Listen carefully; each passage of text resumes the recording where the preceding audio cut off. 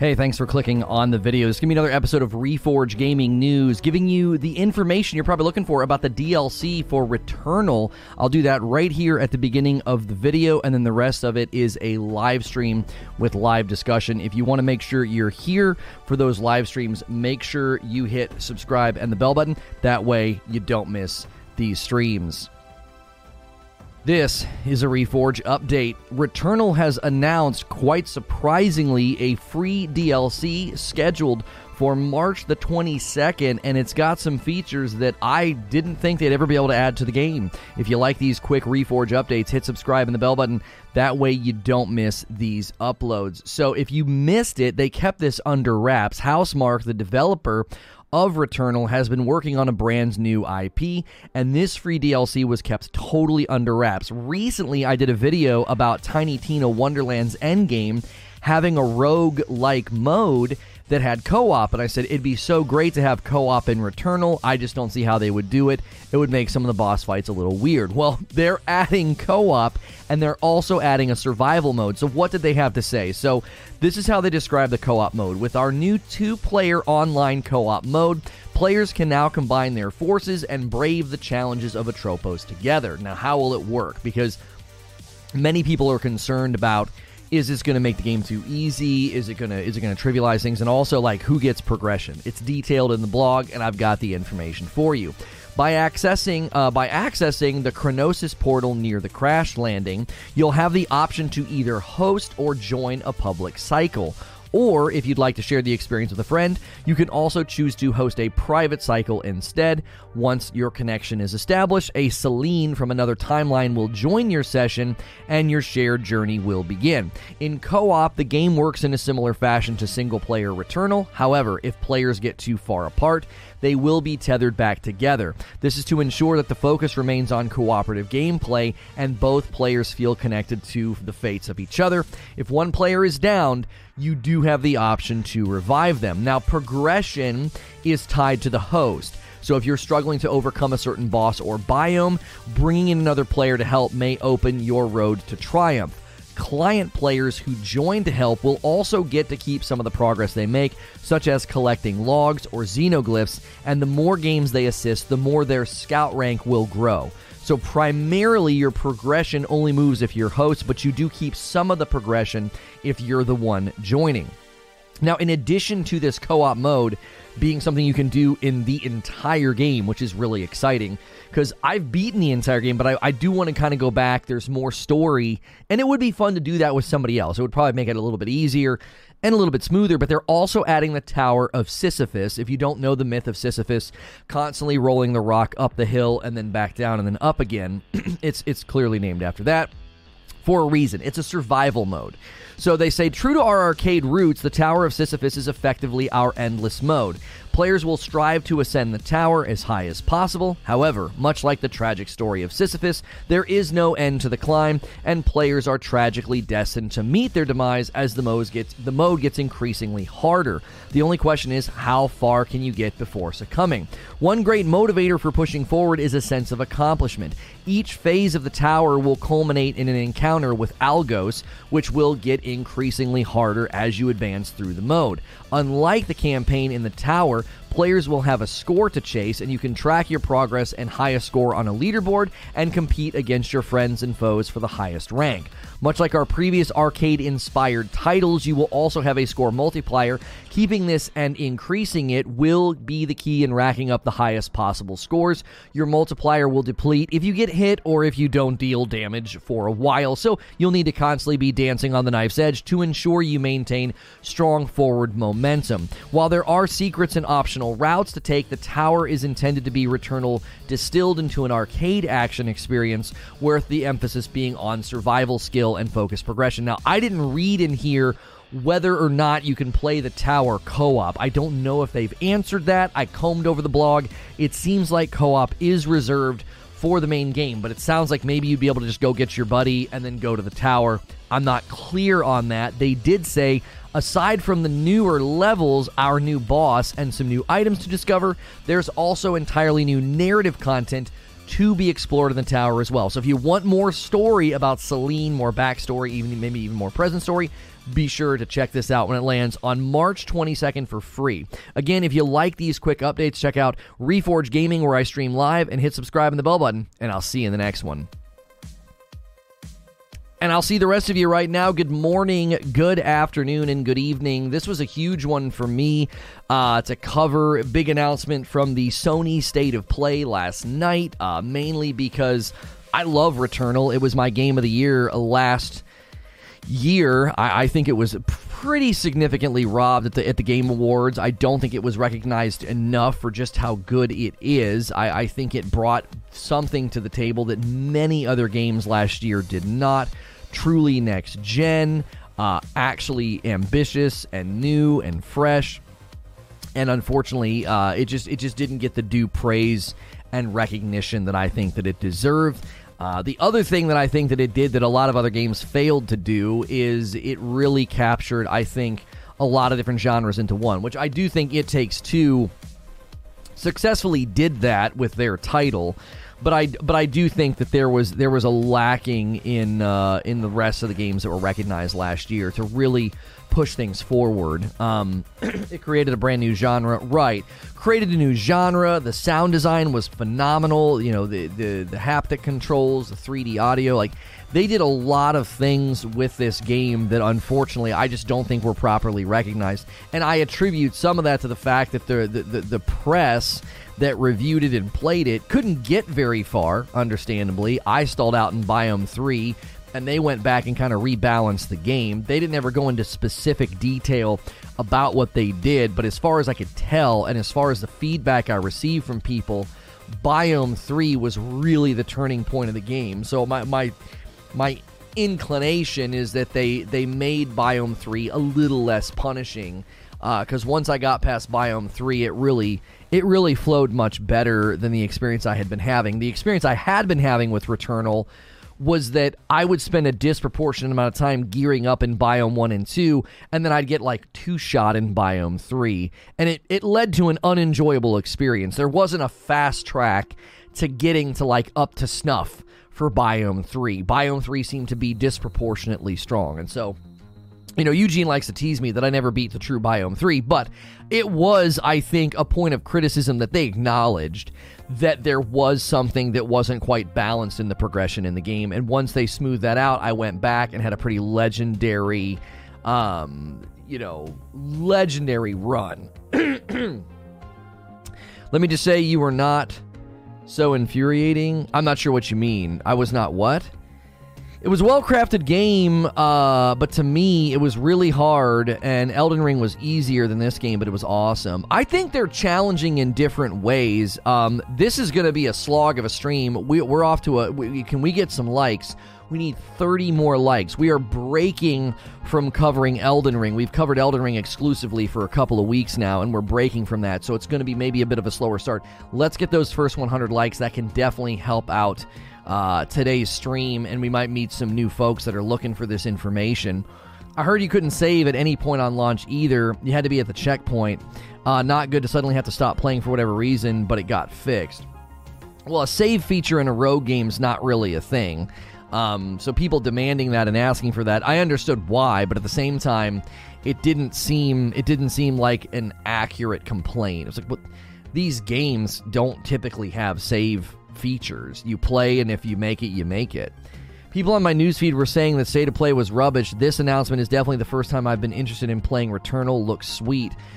Listen, this seems to happen every single time. So if you tuned into the State of Play March stream that they did last night, I don't understand why people do this. They tune in every single time, and they say the same thing every single time. They say it was a big fat L, it was lame, it was boring, it wasn't any good. And I think that the problem with that attitude is that, well, then why bother tuning in?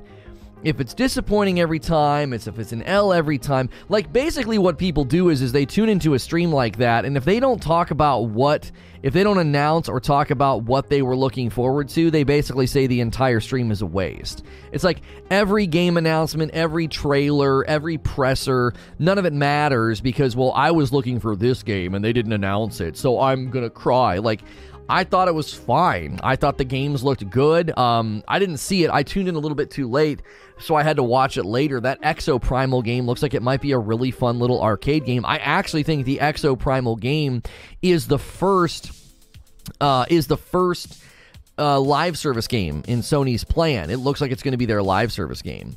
All right, I'm going to do Returnal DLC. Will this bring you back? Or will it make you try the game? Or will it make you try the game? Yes or no? Will it bring you back, or will it make you try the game? I'm actually curious about people who have never touched Returnal. Is the co-op option enough to be like, oh, I want to check this game out? I don't like rogues. I don't like playing by myself. But if I can play this with a buddy, you know, I'm going to jump in. So take the poll at the top of the chat. Returnal DLC. Is this enough to bring you back? Number one, if you've played it. Number two, is it enough to make you try it?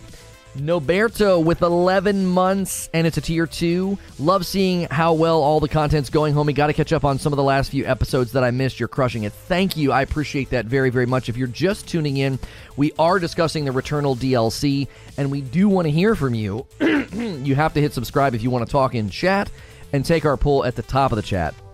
Where do you land on this? A lot of people got Returnal and quickly walked away. Royal Duck coming back in and doing a membership. Thank you so much. What's good, Feed? I see you in the chat. Guys, we really appreciate the channel growth lately. So many new subscribers, but we're not seeing a lot of new members. If you've never done a membership on YouTube before and you tune into this show all the time, consider doing that. We do not run a lot of ads on this channel, so the ad revenue is not there. It's not something that we live off of. We really live off those memberships. A truly 101% next-gen game with good co-op and shared progression. Come on, let's go. Well, it's not shared progression, so we need to be very, very clear about that. The host is the one who gets progression. If you come in and you play with someone else, you get to save some of the stuff that you get, but you're not actively progressing your game, right? I don't have time for all these games, right, Zubair? I'll try the DLC if they bring the game to Xbox. I hope it doesn't count co-op clears for trophies. Well, it's going to, Eugene, because they said they envision this as being like a, hey, I'm stuck, can you help me clear this? It's no different than what Elden Ring offers or even Dark Souls offers. Hey, I'm stuck on this boss, can you come help me clear it? They don't like rob you of a trophy in those games if you happen to beat a boss with another person. I understand why you might think what you think, that like, man, I busted my tail and beat this game totally by myself, and you calling in a friend is a very, very different experience, and especially with the way aggro works. Like, these enemies cannot aggro two independent sources, so like, you're going to be able to get behind enemies and just really, really hammer them. Well, kind of shared. You get to earn stuff, so it counts for something. You don't play for nothing. Right, and they did say that you have a scout rank that will go up the more you help your other people. So you can just constantly jump into public games and help people and then get your scout rank to go up. Like, if you're a really, really good Returnal player, you can constantly be throwing yourself in there. I would love to play this if my PS5, if I had one. You can get enemy drops and runes as a co-op guy, but no quest, story, or environmental progression. What's good, Red Demonized? Guys, good morning to everybody. We are going to have to really push, man. Make sure you're smashing like button. Everybody make sure and say good morning and hello in the chat. That'll make a big difference here. No, we're playing Elden Ring this afternoon, but we're not doing Elden Ring coverage in the morning, so it's going to be a slightly slower day. We've really pushed hard into Elden Ring, and a lot of that audience is going to not be interested in what we're doing right now. And don't forget, this afternoon, another Reforge Radio episode. This afternoon, we will be talking about the situation with Russia and all of that. So we don't talk about that stuff here. That's what Reforge Radio is for. If you missed yesterday's episode, we had our first guest, Ginger Prime, talking about faith. work-life balance and content creation. It was a fantastic episode if you missed it. I got Returnal around the same time as Elden Ring, and as a result, I haven't played it that much in comparison, but I do enjoy. It scratches the shooty itch, and it does it in a classic way. I mean, a classy way. I'm telling you, Returnal gameplay feels so good. It is such a good shooter, such a good action-adventure environment, the third person, the movement, the iframes. It's very, very good. They did an excellent job with this game. I need to buy a PS5. Anyone in chat got that plug? Apparently GameStop is going to be getting restocked soon, Distorted. Look into what they require to order one. Returnal probably ramps up in difficulty when you're in co-op, like the bosses do in FromSoft games. We'll see on the 22nd. Yeah, it doesn't say whether or not when someone joins you that the difficulty is going to go up. Like, their phrasing on it was that let me scroll up here. In co-op, the game works in a similar fashion to single-player Returnal. However, if players get too far apart, they'll be tethered back together. So that's like the only caveat they made. Like, yeah, it basically works the same way. You can't be fighting the boss and I'm off doing something else. Like, it's not going to allow that. I'm interested how they're going to make a horde mode loop into more story. Yeah, because you're trying to climb the Tower of Sisyphus, so it's possible that that's going to be a mental exercise for her in memory of, like, constantly going back and trying to remember things. Can't wait for Reforge Radio today. I know it's a touchy subject, but at least this forum will be insightful and respectful. That's the goal of Reforge Radio. I want to give people a place to just discuss this stuff and not have it be this insane, like, throwing punches, screaming thing. Like, we should be able to have some sanity in the midst of all of the chaos. I hate when games tether like that. It's kind of needed in Returnal, though. It wouldn't. I don't think it would work if you were off just doing, all these different things. I'm curious how the loot will work. Like, if you kill a boss that drops a weapon, will he drop 2 or will he drop 1? Do you understand? When you kill, like, really, really tough enemies, they can drop great weaponry, but if there's only 1 on the ground, you're going to have kind of have that debate. And if you're matchmaking, you might have a loot goblin that's, like, grabbing the loot before you even get a chance to look at it. I'm interested to see how they handle the loot. Like, double drops, or just 1. I don't know if they've said that. They didn't say anything in the blog about it. What's the topic? Today over on Reforge Radio, we will be posing the question, is canceling Russia at, like, every level, is it working, right? Is this the right response? I want to talk about it because it seems like there's a lot of different viewpoints on it, and I got some good responses. I had some good responses on Twitter, some thoughtful responses. I was like, there's a lot to unpack here. Okay, this should be really, really good. I also want to talk about there's some hypocrisy in the way people are talking about it. I also want to talk about some of the, the loudest voices, the loudest sort of social justice warriors that are out there are seemingly just dead quiet when it came to this. They don't have a voice.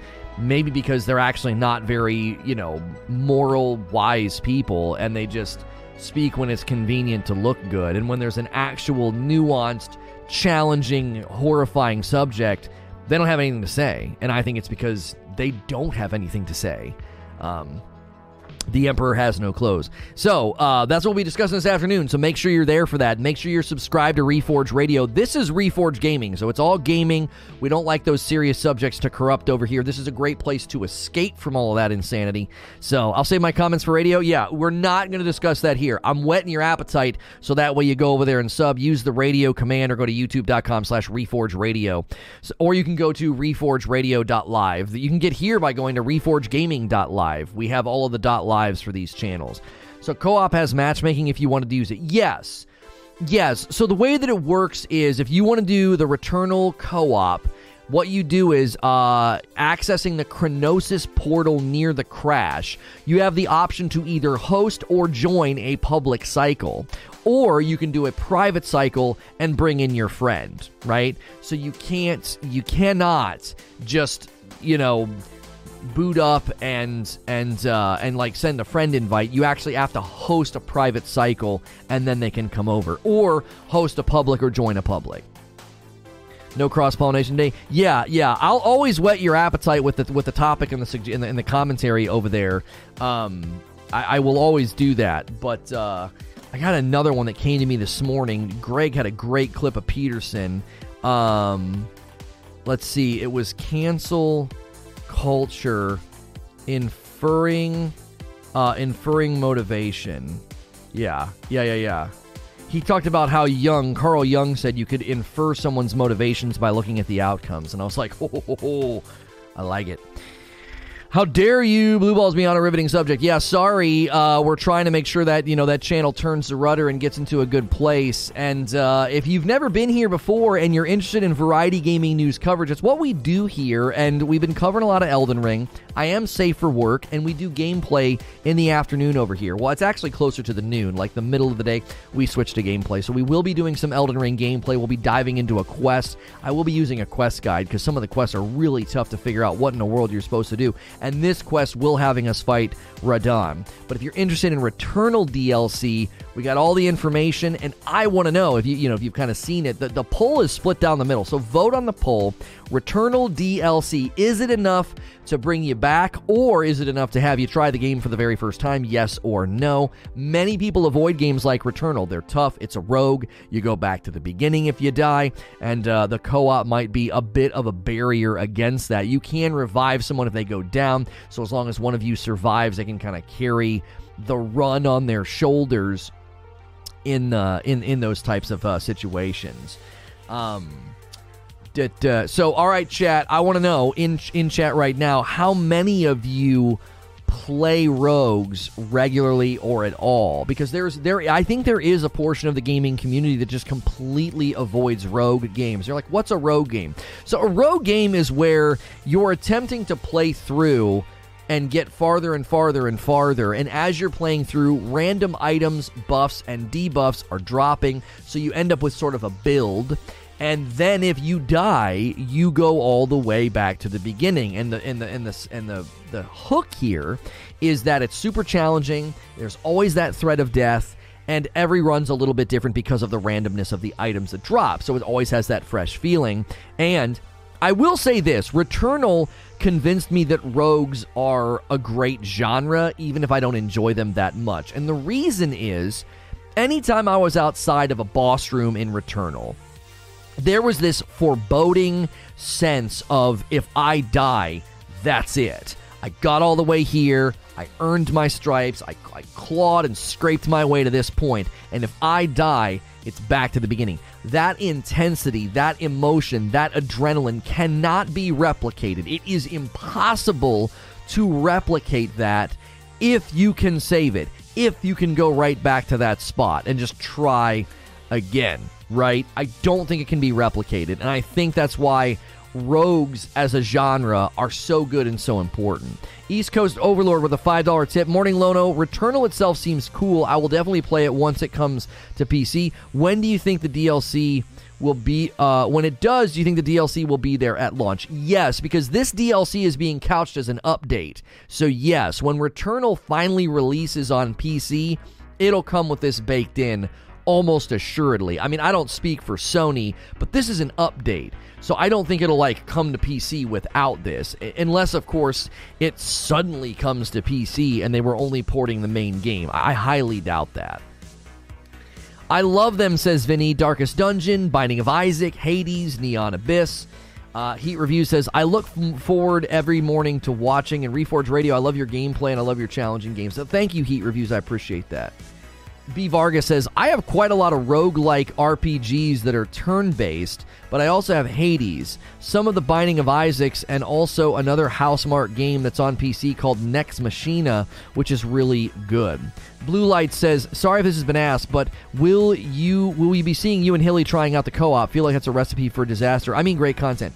So yes, the Hilly streams on Friday night are usually co-op. Now, he and I don't play during the day. So that week, yes, that Friday, we'll be here. Now, every once in a while, if we feel like we don't have a big game or a big release to play, we'll head over to First Look. It's a smaller channel. It's a little less risky to play, maybe more obscure titles over there.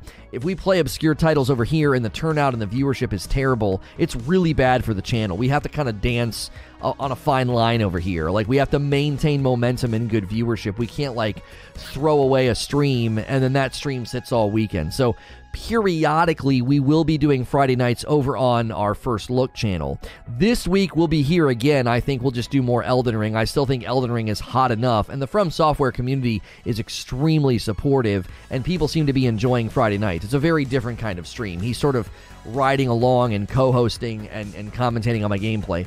And so we'll be doing that. We'll be doing that this Friday, and then I'll be out of town on the 18th.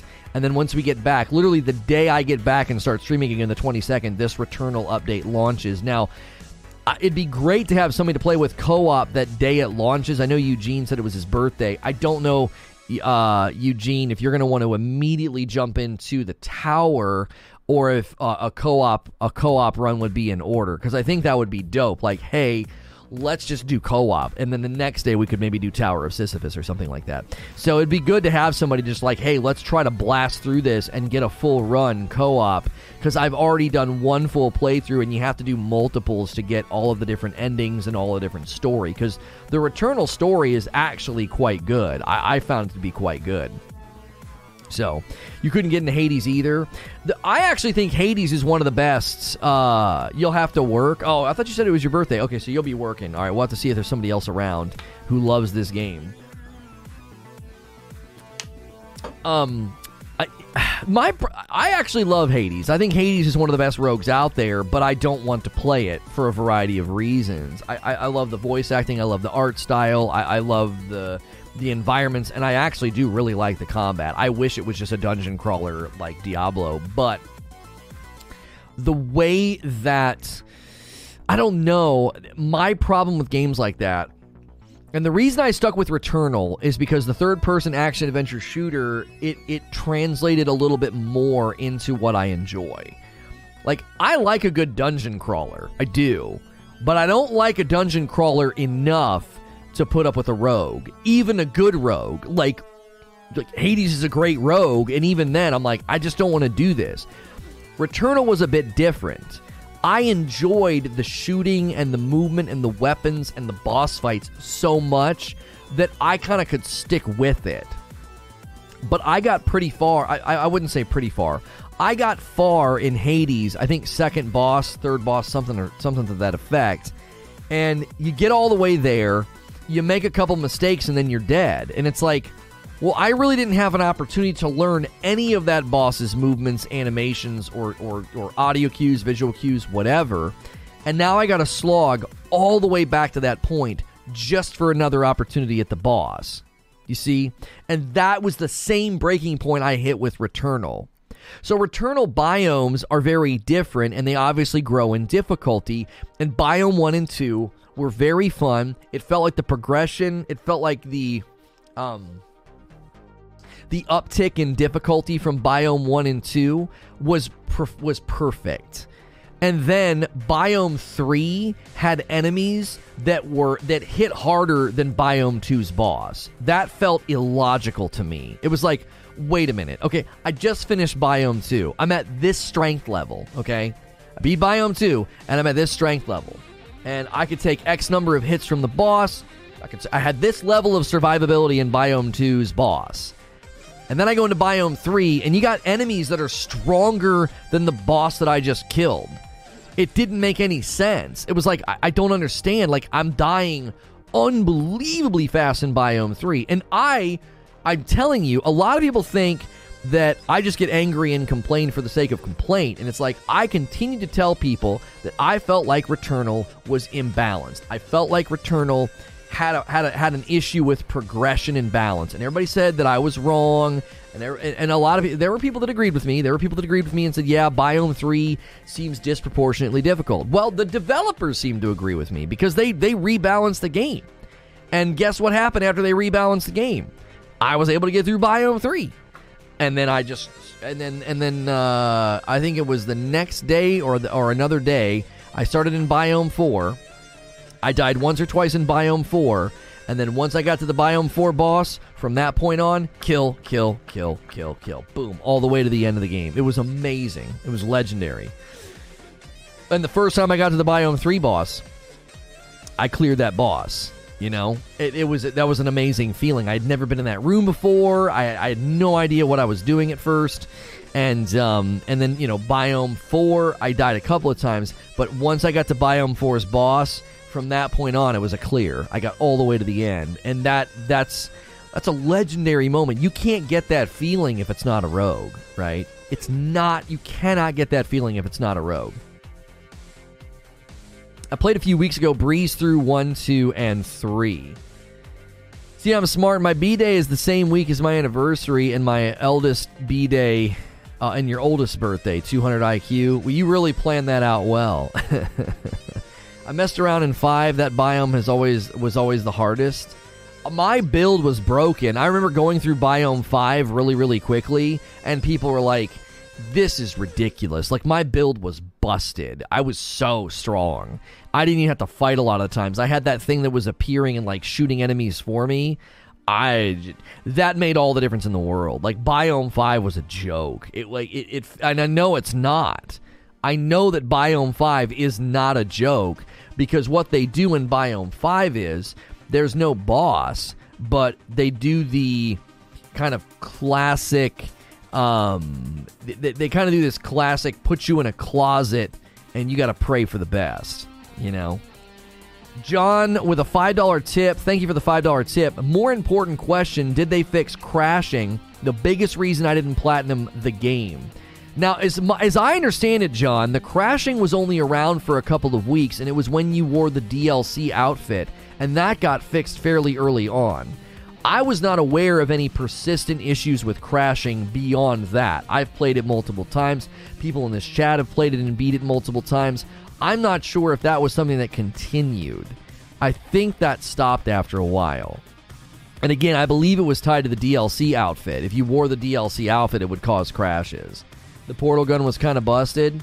I didn't even know what it was the first time it started appearing. I'm like, what the frick is that thing? You need 3 keys. They're guarded by some insane mini-bosses, and the enemy variants are nuts. Yeah, so you got mini-bosses, you got the enemy variants, and it's really cramped. I kept having to kite backwards, and I would let my little portal gun take care of them. Because there was no way. It was like, there's no way I'm doing this. Like, I'm not going to be able to charge in here and manage it. I had to keep kiting backwards. The way your brain does real-time substitution of curse words is hilarious. It's a gift. Wait, what? Did I just do it this morning? What did I say? I told you there was, but you didn't want to believe me. Told you there was what, Mo? What are you talking about? There was crashes? I mean, reports of crashes, though, again, sometimes you have to wonder. I didn't see them ever even patch it. I follow this game pretty closely. I follow Housemarque on Twitter. I never had any crashes not wearing the DLC outfit. I'm not trying to spread lies that it's happening. I'm not the only one. My PS5 won't play PS5 games without overheating, and I hope I get my replacement before this one dies on me. Yeah, I wouldn't say that's a problem with the games then. It sounds like you have a hardware problem, which can happen. It can happen. The Blinful Truth, thank you so much for the brand new membership. Enjoy the dope badge and emotes. You are dope, and you deserve dope stuff. We love to see new members. We really need about 40 to 50 new members. Those of you that are maintaining membership here and on the other channel, we thank you so much. I'm telling you, without the members, we'd be closing up shop. I'm not kidding. So those of you that support the coffee, the memberships, all the sponsors, that's literally the only reason we can do this. The ad revenue, you got to be at a much larger scale if you're going to be living off the ad revenue, and we are not there. We're getting there. We're getting there.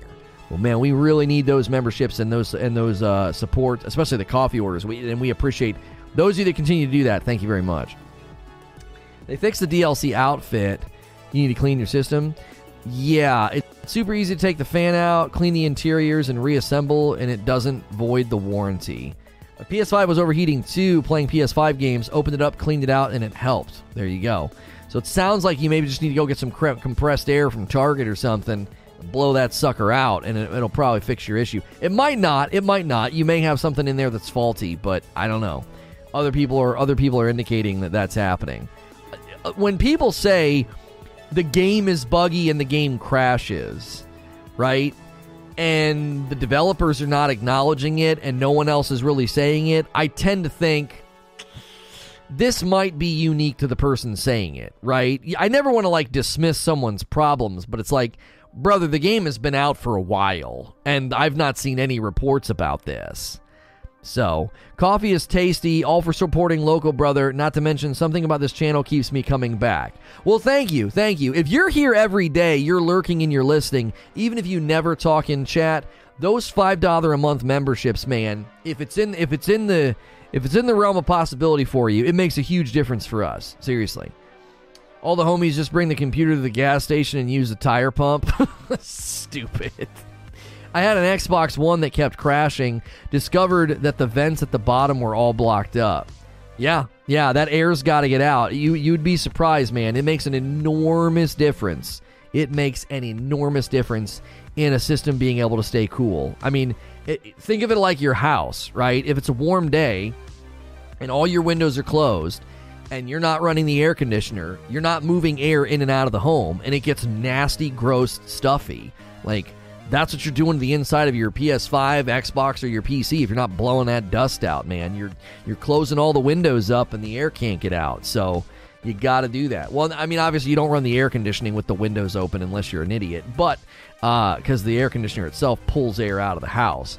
But you get the analogy, right? You got to let those things happen. Coffee sales have slowed down. People went crazy last month buying our holiday blend up. If you're a coffee drinker, use that coffee command. It's not a sponsor. It's ours. We have a light roast and a dark roast, and it really supports what we do here. We've been told it's very reasonably priced for how good it tastes, so you can check that out as well. I love the coffee. I'll order more soon. Thank you, FaZe Beast. There's somebody in chat talking about it. Can we take a moment to appreciate the countless hours of joy these little miracle SOCs make possible? What is that, huh? What is that? These little miracle SOCs? Greenside renewing the membership for 7 months to another great month of content. Thanks. Thank you. I ordered 3 yesterday. Thank you. Yeah, we had 2 people order yesterday, and both of you ordered 3 bags. Thank you very much for that, Silent Warrior. Is there any dust inside your PS5? It can hard crash. You just got to keep it clean.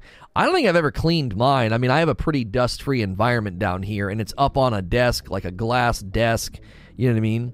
Oh, the chips in your consoles. Okay, system on chip. I was like, what are you talking about? If you're new and you're just tuning in, we want to hear from you. Make sure and hit subscribe if you want to talk in chat. Almost 200 votes on the poll already. Returnal DLC, will this bring you back or will it make you try the game? Man, it is split right down the middle, 50-50, yes and no. Man, if you've never tried the game or if you're thinking about coming back to it, on March 22nd, the Returnal DLC, it's Returnal Ascension, it releases, and you'll be able to play with another player if you want. A brand new feature, a great feature that many people thought, would be, a lot of people, myself included, were like, that'd be so fun, but we just didn't think it'd be possible. Amazing that it is. ADJC was 7 months. Let's go Double Dip Squad. Have enough coffee for a decent couple of months. I always find myself ordering more. Yeah, I know a lot of you guys stocked up in February, and when that happens, it tends to slow the orders down. So that's totally fine. We want to get new people hooked. Because you guys that buy it, you keep buying it because it's so good. So I'll be doing a playthrough with a bud. There you go, Sven. No build is perfect. You have to maintenance your hardware just like you do your car. Because it's trash. Never played it, though. Yeah, it's trash. It got nominated for tons of awards and has a great rating and review, but, it's trash. Chat, what node are the next-gen consoles fabbed at? Yeah, I don't know. I think you either love or hate Returnal due to the difficulty. Kind of like Souls games. Yeah, but playing with another player really changes it, does it not? I really do. I think playing with another person really shifts things quite a bit. You don't feel like you're alone, you don't feel like you have that option, somebody to kind of lean on. Basido coming in with 7 months of membership. $5, double it and make it 10. Only one Returnal run, but I know it's an awesome game. Saving it for a rainy day. Double Dippers rise up. Thank you so much, Basido. I greatly appreciate that. Either 5 or 7, I can't remember, says Wheezy. He's answering Zubair. Any ideas? I haven't been able to play Gears 5 since November the 15th. The Halo Edition Series X crashes after 10 minutes. It's the only game that crashes. It plays fine on my OG Series X. I'm not the only one. Have you tried an uninstall? Have you tried an uninstall and a reinstall? Is that possible? May explain why no one's ordering. What address is that? Is that the link in chat? Do we have the wrong link in chat? My shop page works. SNTRnetwork.com/shop. Do we have the wrong link in chat and in the description? I don't think we do we? I just went to RageousRoast.com and it went to the right page. All right, SNTRnetwork.com/shop. It's working for me. Is it the descriptions that we have? Do we have the wrong link in the descriptions? That's entirely possible. Because a while ago, Creature changed the link. No, we have RageousRoast.com in the description, and that just directs you right to SNTRnetwork/shop. Yeah, it's working for me. There was a time where Creature changed it from like the shop to shop, but we went back and changed those links. So I don't know. I've not watched it yet, Lido. I always save those to watch with my wife. Dust will be there, especially where I'm at. Dust is like a feature. Yeah, it depends on where you are. Like when I was streaming in the dungeon, the basement of my previous the duplex that we lived in, it was like, I mean, there was no way to keep the dust out. I was constantly having to clean those things and make sure that they were taken care of. Because boy, it was very, very quickly that you'd get dust buildup, down in this, I don't know. That's the shop page for Dark. I went to shop, hovered, clicked Dark, and that's what I got. Okay, let me try that. Let me see. Yeah, I've got /product /Rageous Roast Original Dark. It's got to be a caching issue for you, Eugene, because it's working for me. You've ordered it before, and I think the old hyperlinks in your history or cache are jacking things up. Because I'm clicking right now, and they're all working just fine.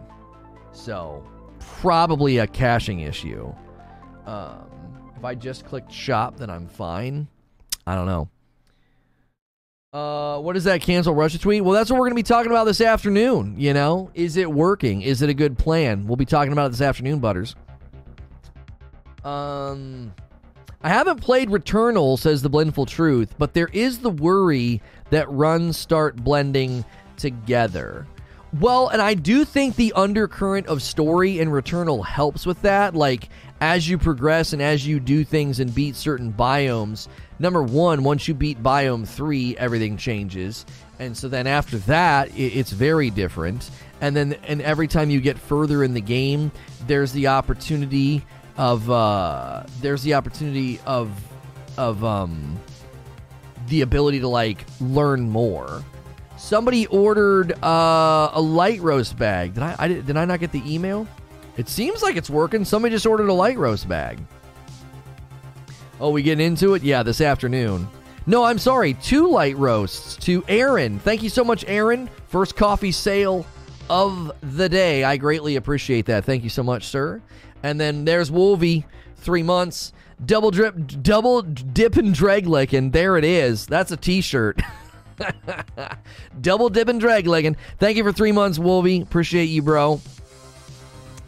Appreciate that very, very much. Ooh, I was trying to pop my neck. Double dip and drag legging. Aaron with the thumbs up. Thank you again, Aaron. That's why they made the PS5 so easy to clean.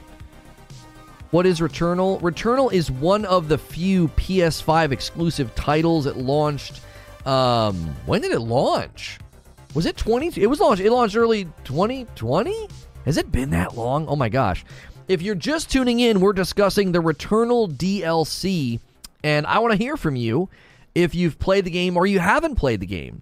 Is this DLC that allows you to play through the entire game cooperative?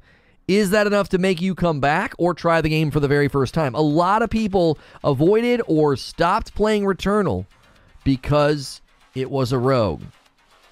Just didn't like it. May 2020, jeepers. That feels like a lifetime ago. Tenor dude with a 7-month re-up on the membership. Not interested in Returnal, but gonna keep tuning in when I can. Can't wait for more Elden Ring coverage. Well, don't worry. If you're looking for Elden Ring, we'll be doing that this afternoon. Well, maybe not this afternoon. It's kind of half in the morning, half in the noon. We'll call it a nooner. Anyway, we'll be doing Ranni's quest, whatever her name is. We'll be doing that today. Apparently, you end up fighting Radahn for the quest. So we're going to try and knock out 2 birds with 1 stone. It felt like it just dropped yesterday. Time flies. April 30th of 2020 to be exact. And other people are putting 2021. Wait, Eugene's putting 2021. Okay, I thought it was last year. I was like, my gosh, has it been that long? Has it been that long? Okay. All right. I was like, what on earth? Okay, it was last year. I knew it got nominated, so I was thinking if it launched 2020, that doesn't make any sense because it was nominated in the Game Awards last year, so it would have been late 2020. And then April 2020, I was like, holy moly. Yeah, I got to remember that in 2020, around April, it couldn't have been then because I wasn't playing it, right? Everything happened to me in June, and then we played that in the wake of all of that, like coming over to YouTube. Returnal needed a year to add co-op. Halo's had 8. $5 tip from John Lumley. It was April last year. I remember it coming out when Dogecoin exploded. There you go. Lono's hatred of birds appears again. This man talking about killing birds with stones. Yeah, I mean, if you can kill 2 birds with a single stone, that's dinner and a movie. I don't know where I was trying to tie that together and land that as a good joke. I don't know if I succeeded or not. Mobile phones are basically the highest return products. Less silicon used compared to a console, and they cost more for high-end phones, etc. My wife's giving the joke a thumbs down. She's saying if you have to question, then it's not a good joke. Yeah. That's good stone throwing. Housemarque is pretty consistent, says Master Ty. They usually add DLC a year after they release games. If you can kill any bird, you're a man's man? What? How hard is it to kill a bird? They're so little. Wait, what do you... I mean, obviously, you can't kill them with your bare hands. You got to catch them. But, if you have any semblance of advanced weaponry, a bow and arrow, it's not hard to kill a bird. Really? How challenging is that? Are you paying by the stone now? Yes. Stones are a currency. I love Returnal. I'm going to dive into the endless mode. Yeah. The Tower of Sisyphus looks really, really cool. It's small, so it's harder to hit while it's moving. Yeah. Mm-hmm. That's a lot of men's excuse as well in other departments. You have to catch them or know how to shoot. The pellet gun. The coffee is amazing. My favorite is the Frickmas blend. Yeah, a lot of people like the Frickmas blend. The holiday blend is no longer available, though. So, hey, I bet you we can hit 200 likes. This stream is getting kind of scrappy. We're getting a little bit of a push and people tuning in. So make sure and smash that like button. And we greatly appreciate you guys tuning into the show. This was a bit of a passion topic for me. I wasn't sure how hot it would be, but I was really excited because I'm a huge Returnal fan. I'm a huge Returnal fan, so I was very excited. The minute I saw that it was a Returnal commercial or advertisement or trailer or whatever, I got very, very excited, very pumped. It's a dope little game. And I wish it would have gotten more recognition at the Game Awards, but I think it got enough to really prove the game's mettle and to prove that Housemarque did something special. There's some mean birds in Elden Ring, like the one that have blades for feet. Yeah, they're pretty tough. They're pretty tough. They're pretty annoying. Sony will continue PS4 support because of shortages. It only heads up. Hopefully the people that plan to get one don't run into the problem I have. Peace. Yeah, I mean, there were people that resonated with the problem of your PS5 crashing or whatever it was that you were dealing with. I think that's what it was. And you can obviously, try to clean it out. I heard the music and I almost jumped out of my seat. I jumped out of my seat and screamed. when I saw co-op. When she reached down and grabbed her hand and then they showed two people playing, I was like, oh my gosh, I literally just said that this would be a great feature ad, right? Wasn't that great? Didn't even get a nomination. It got tons of nominations. What are you talking about? I got like 3 or 4. It didn't get a Game of the Year nomination, but I'm pretty sure it took home more awards than your game, Psychonauts 2. You were a big Psychonauts 2 fanboy, and I'm fairly certain Returnal walked away with the same amount or more awards than Psychonauts 2, even though it didn't get Game of the Year. It deserved Game of the Year over the... it was one of the only next-gen titles that launched last year. It was only one of the... It was one of the few. One of the few. There was very few next-gen titles that launched last year. It took Best Action. Yeah, it took Best Action. I thought it got another one. Didn't it get something else? I thought it got 2. I think Psychonauts got 2, didn't it? Not as good as Deathloop. Yeah. The biggest problem, I'm telling you, that was the biggest problem. I think Deathloop sabotaged the entire Game Awards. It was this media darling nonsense treatment, and it was like, that game should not have been in all of those. It just shouldn't have been. All right, here's a report from the BBC. BAFTA Game Awards, Returnal and It Takes Two lead nominations. There you go. Is that good enough, Mo? Or are you going to find a way to delegitimize that? Like, it's not just the Game Awards either. Returnal got a junk ton of nominations last year. I got way more than Psychonauts 2 did. You know what I mean? This may be the lamest contest ever. Elden Ring won awards when it wasn't even released. How about them apples? Well, most anticipated game isn't really an award. It's just a measurement by, like, public interest. Yeah, but, like, Returnal has gotten a junk ton of nominations. The BBC, so it's not American news, doesn't count. That's right. Well, that news is not American sourced. You know? I'm so, FromSoft, every game looks You think all of the From Software games look I don't agree with that. Why is everything being compared to Psychonauts 2? Because I'm talking to Mo. Mo said that Psychonauts 2 would win Game of the Year. It didn't. Psychonauts 2 did not walk away with that many nominations or awards. And Returnal has gotten a ton of them. How can game lead nominations but not be Game of the Year nomination? I don't know, because it's weighed by different things. Listen, I'm going to tell you what happened to Returnal. Do you want to know what happened to Returnal? I'll tell you. The review outlets being unable to beat it hurt its overall standing and reception. That's what happened. You know what I mean? A brand new IP, a brand new genre, a truly next-gen title, one of very few that launched in 2021, and it didn't get the media darling treatment because people couldn't beat it. I am a part of that problem. Am I not? I couldn't get past Biome 3, so I walked away from the game. Now, I still gave it great praise and a high score, but I walked away. What happened when they rebalanced the game and I beat it? What happened? I changed my entire opinion about Game of the Year. I was like, this is Game of the Year. This right here, the storytelling, the soundtrack, the experience, the sense of progression, the world building, the lore crafting, it's Game of the Year. No doubt it's Game of the Year. It crushes everything else that came out last year. And as much as I liked It Takes Two, it's better than It Takes Two.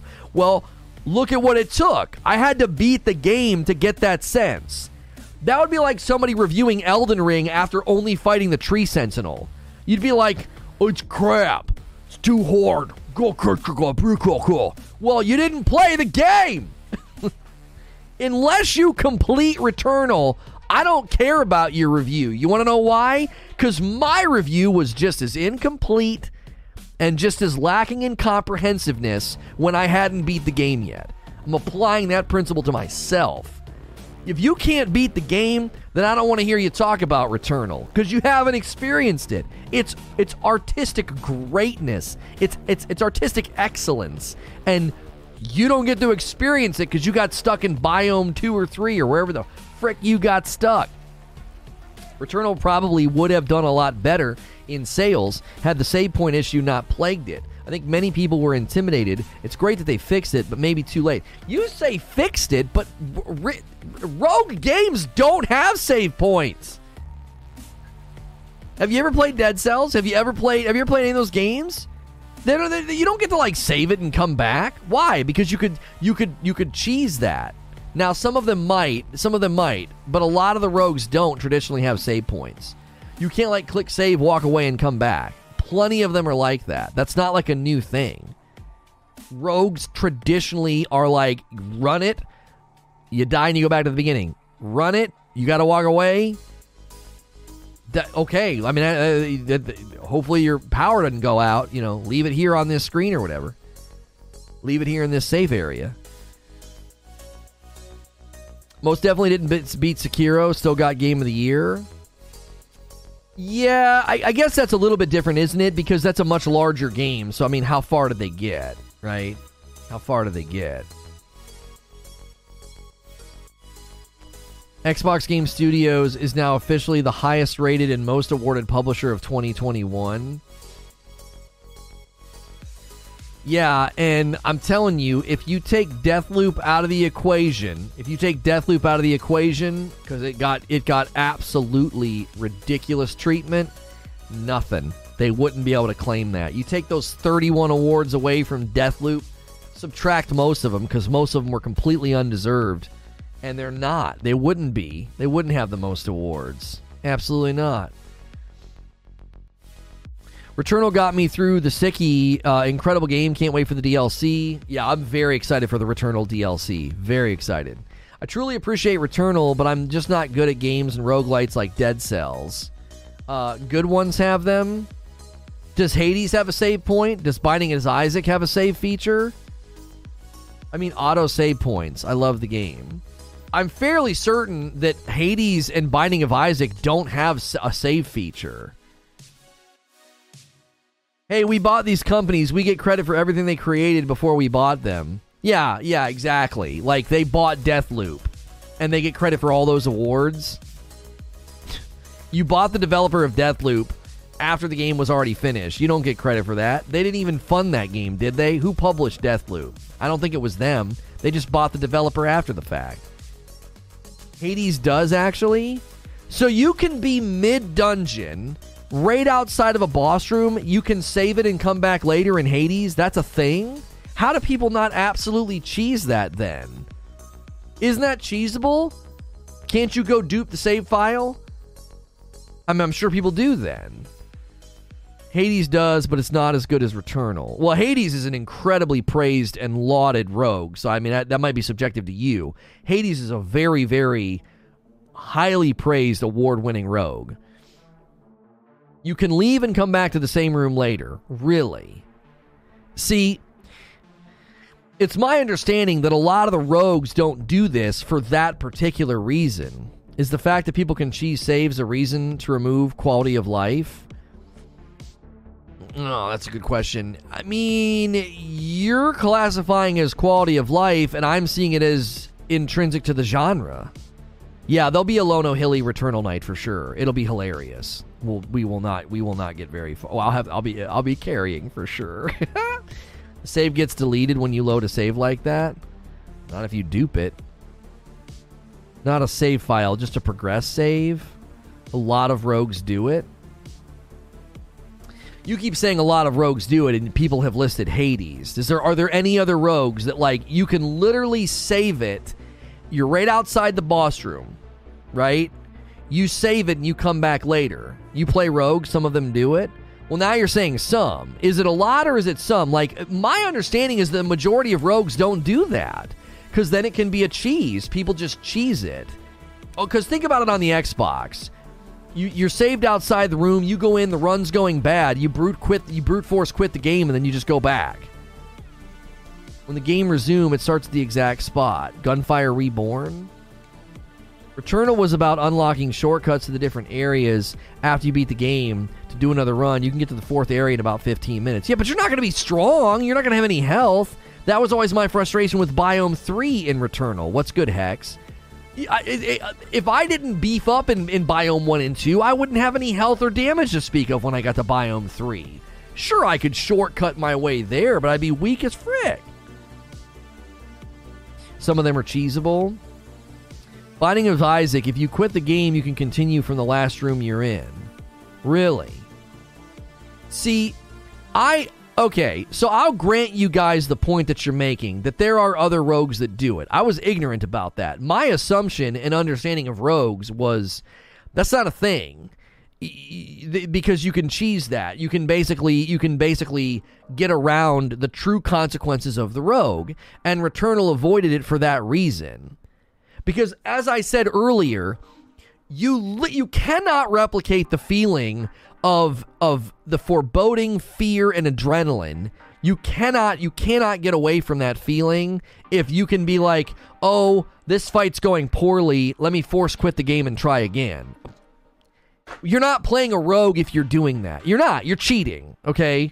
I would tell you that to your face. If you're brute force quitting the game because your run at the boss is going bad and you get to go back and try again, you're cheating. You're not playing a rogue. That's not a rogue. You're turning it into just a traditional game with a save feature. Like, that's why Returnal didn't have a save feature, because that's what people would have done, and it would have removed so much of what makes the game good. It Takes Two got 47 awards, Resident Evil Village 40, 26 to Deathloop, Forza 22, Metroid Dread 21, Halo Infinite 19, Returnal 15, Ratchet & Clank 14, Psychonauts 10, Marvel Guardians of the Galaxy 8. So Returnal is in the top 7 as far as awards that they've received. That's, I don't know. Imagine it's also hard to code to make it cheesable. It's like Hades in that it's a rogue, but that's about it.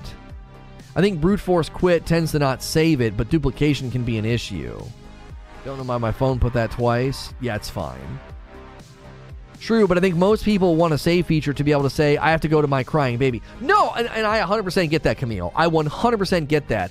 That is, and that's why when Robert asked his question, I was like, okay, that's a good question. Because it is a quality of life issue for a lot of people. They're like, bro, there's the pizza's at the door. Like, somebody's calling me on the phone. My kid needs help. Or like, I got to go. I got an appointment. I didn't know I was going to have such a good run.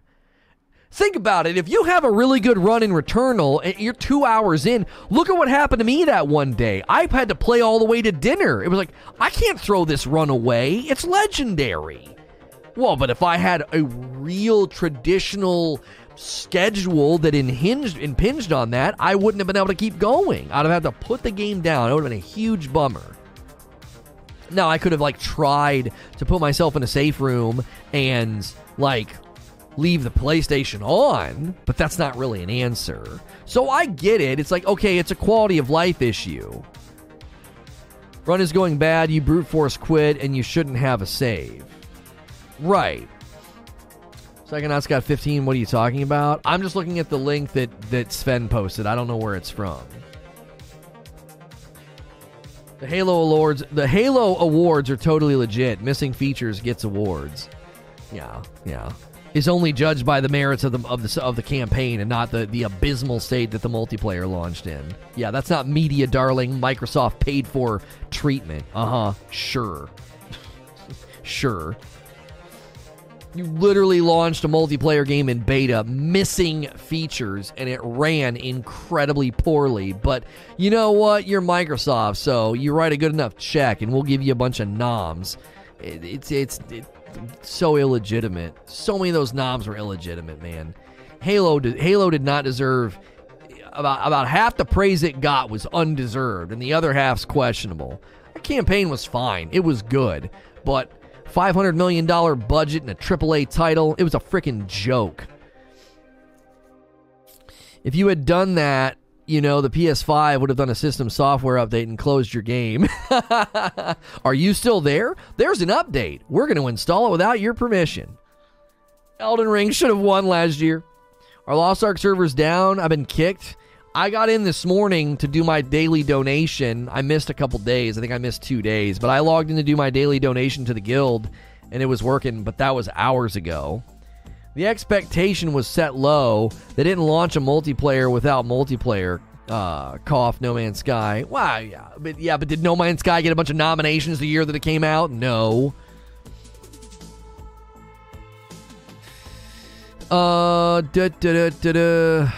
Still trash though. No, didn't play. Yeah. I've never once said that Psychonauts 2 is trash. I played it. I thought it got overpraised. I didn't think it was that good. I thought it was okay, right? Calling a game trash that you've never touched is just kind of silly. Lost Ark's doing unscheduled maintenance right now. Okay, there's your answer. They were down way earlier this morning for a hot fix. Okay. Trying to pop my neck. I didn't look. I just realized it's from our favorite journalist. You mean our favorite fraud blogger? No Man's Sky only got the biggest disappointment nominations its first year. Yeah. That's the awards it got. Man, we might be able to squeak. Into 300 viewers, guys. Give me 10 more likes. Give me 10 more likes on the video. Cast those votes, man. Cast those votes. We spent a significant amount of time away from Variety Gaming News, and it's gonna be a bit of a slog getting back into it. All that Elden Ring coverage has been super fun, but we can't become an Elden Ring channel. We simply cannot. So we've got to start to put the train back on the tracks, and boy oh boy are we getting our nuts crushed this morning. I know that's what I'm doing. Psychonauts 2 was really fun. It reminded me of the games I used to play during my childhood. I didn't have anything against Psychonauts 2. I just felt like you have to think about things contextually, right?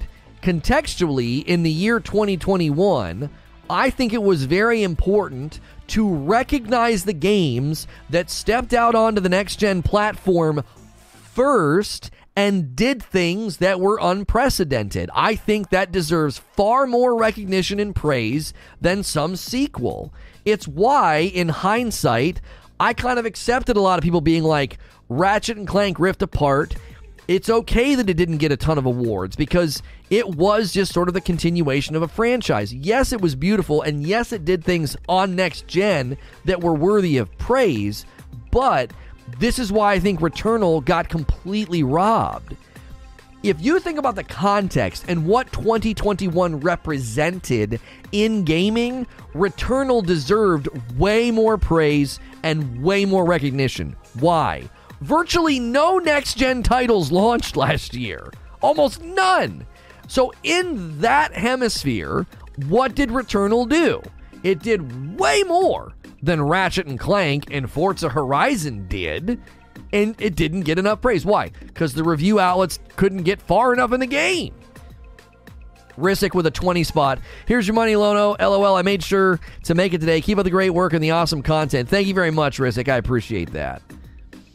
A brand new genre to announce the new gen. Yeah, that is significant in gaming. Returnal is a significant game. It deserves to be recognized for that. A sequel to Psychonauts? A sequel to Resident Evil? A sequel to Forza? No! This is literally what we always complain about in the industry. We always complain about this. Just another this, just another that, just this again with new features. It's just a little bit prettier. And then Returnal walks out, and it's like, because we couldn't get far enough in the game, we're not going to give it media darling treatment. But if Microsoft touches the game with a blunt scrub brush like Halo, and it barely, Halo hobbles out of the starting blocks, just hobbles out onto the field. In a year where next-gen titles are launching, Halo Infinite literally hobbles out of the starting block and gets a bunch of media darling treatment and praise and award nominations. It's so suspect. How do you not look at that and think, well, this is suspicious? Not only is Microsoft American-owned and Game Awards and the game review outlets are largely driven by American journalism, in quotations, journalism. You don't think that's suspicious at all? You don't find that suspicious? That the Japanese-owned platform struggles to get that kind of treatment and recognition? I mean, PlayStation dominates Game of the Year awards year after year, but last year it was almost like, oh, poor Microsoft, man, poor Microsoft. We gotta give them some good treatment with Deathloop and Halo. Well, and Forza deserved praise. I mean, it was amazing, but I don't know. I found it to be incredibly suspicious. It was like Halo does not deserve any of this. It doesn't. They have a massive budget, and they got Microsoft behind them, and they delayed their game, and this thing barely limps out of the starting block, and we're all just like clapping, like, good for you. It's like, it doesn't make any sense. I don't think I'm allowed to make Papa Halo jokes anymore, since I never touched the game.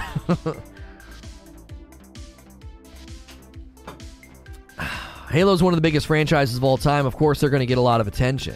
That's not justification of praise, though. I mean, think about it. Look at what happened to Cyberpunk, right? All eyes on Cyberpunk. Why? Witcher 3 was amazingly successful. Hey, somebody else ordered some coffee and I missed it. 3 bags of dark roast to Eugene. Thank you, Eugene. To be fair, I think people were so hyped about Infinite that the game journalism would have been a little afraid to criticize it. They clearly weren't paying attention if that's the case. Halo was getting shredded at the time by the community. Like Jay-Z dropping an album, it's going to flourish, period. Not necessarily. I mean, that's not always the case with music. I'm going to say it. Halo was the second biggest disappointment after Cyberpunk. Right, like, think about Cyberpunk. There were so many eyes on Cyberpunk because of the hype, because of the delay, because of the developer. And it got deservedly shredded. Just absolutely shredded. And Halo should have been shredded in a similar way. Halo should not have gotten the media pass. It just shouldn't. And they were really sneaky with how they did it. They were really sneaky. They released the campaign totally separate. All the review outlets only review that. They just review the campaign. So anytime you see like review headlines for Halo, you're not seeing the entire game being reviewed. You're seeing the campaign being reviewed. Halo multiplayer was just in an absolute shambles. The battle pass was terrible. The progression was terrible. There was an entire playlist that didn't work right. The structure of the challenges was terrible. There was missing features. There was missing game modes. So none of that gets to touch the reviews. That's just all off the table. You know what I'm saying? Like, well, that doesn't really count. What? That would have been like if Returnal would have launched and Biome 3, 4, and 5 would have been a glitch-riddled mess. And people would have been like, well, it doesn't really count because that's just the end game. Wait, what? No, that's part of the game. Cyberpunk was a buggy mess. Had content if you could get past the bugs, though. I couldn't agree more. Halo 3, I regard it as the best of all time in the franchise, but Infinite just feels beta to me. Anything with the words battle and pass sends red flags. I don't know. They did a great job with the battle pass in the Master Chief Collection. Jay-Z's last album sold less than 400K. I haven't played either of these games, but how do you guys think Halo is actually... Do you think actually is worse than Battlefield? No. Nope, they reviewed both. None of the reviews that I saw talked about multiplayer. Go to Metacritic, you go to any of the outlets, it's the single player, it's the campaign. That's where all the scores are. So all the headlines, all the scores, like all the nominations, they weren't getting nominated for awards because of their multiplayer. They were getting nominated because of the campaign and what people said about the campaign. Same with Elden Ring. No review mentioned the performance. No, they all mentioned the performance. You didn't read the reviews if you think that. I read all of the Elden Ring reviews, and they all said on the PC, early on, there was issues with frame rate. Digital Foundry said even the consoles are in the 40 to 60 range. And then the day one patch made things worse, and a couple of the review outlets were like, we didn't have that experience when we played it, and the one review outlet changed his score to a wait for a sale. So yes, performance issues were mentioned in the Elden Ring reviews, and it was that there's periodic frame stutters or frame issues, and it largely goes away the further you play. And then Digital Foundry even said the frame rate is not rock solid 60 on the PS5 and the Series X. It lands in the 40 to 60. We all knew going in day one there was performance issues with frame rate. I knew because I read the reviews. They didn't take a ton of points away. Would be a better way of saying it. They didn't like knock the game down a ton of points because of frame issues. They were like, it's an amazing game. Player population tells you everything you need to know. A 9 out of 10 multiplayer experience wouldn't be this dead 3 months after launch. I know many that did both. Mo, I covered Halo as a piece of the media, and I struggled to find any reviews that included multiplayer. The minute the single player campaign embargo dropped, that's all the reviews were about. It was actually, I'll give it to them. It was really smart and it was really creative. Microsoft knew, they were like, the campaign's good. We did good work here. It flows well. Great soundtrack. Great story. SkillUp described it as being a safe story. I don't think that's a mark against it, right? And then you have everybody review that. So all your headlines for Halo are really positive, and that squashed all of the multiplayer community outcry about how bad the multiplayer was. That took a back seat. I was covering the game extensively at that time. I did not see almost any of the reviews touching multiplayer. It wasn't even mentioned. Metacritic literally has it listed separately. It's not, you cannot go to Metacritic right now and get a review of Halo Infinite. You can get a review of the Halo Infinite campaign, and you can get a review of the Halo Infinite multiplayer. When has that ever been done before? When? So like when the latest Call of Duty comes out, are they separating the reviews like that? They might be doing it now with the way they do Warzone and everything. But traditionally, that's never been a thing. They said it's 100% separated.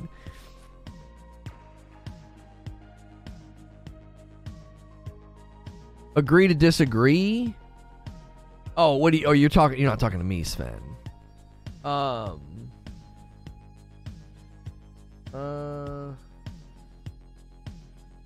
You beat the tree sentinel with 1 health point. Good job.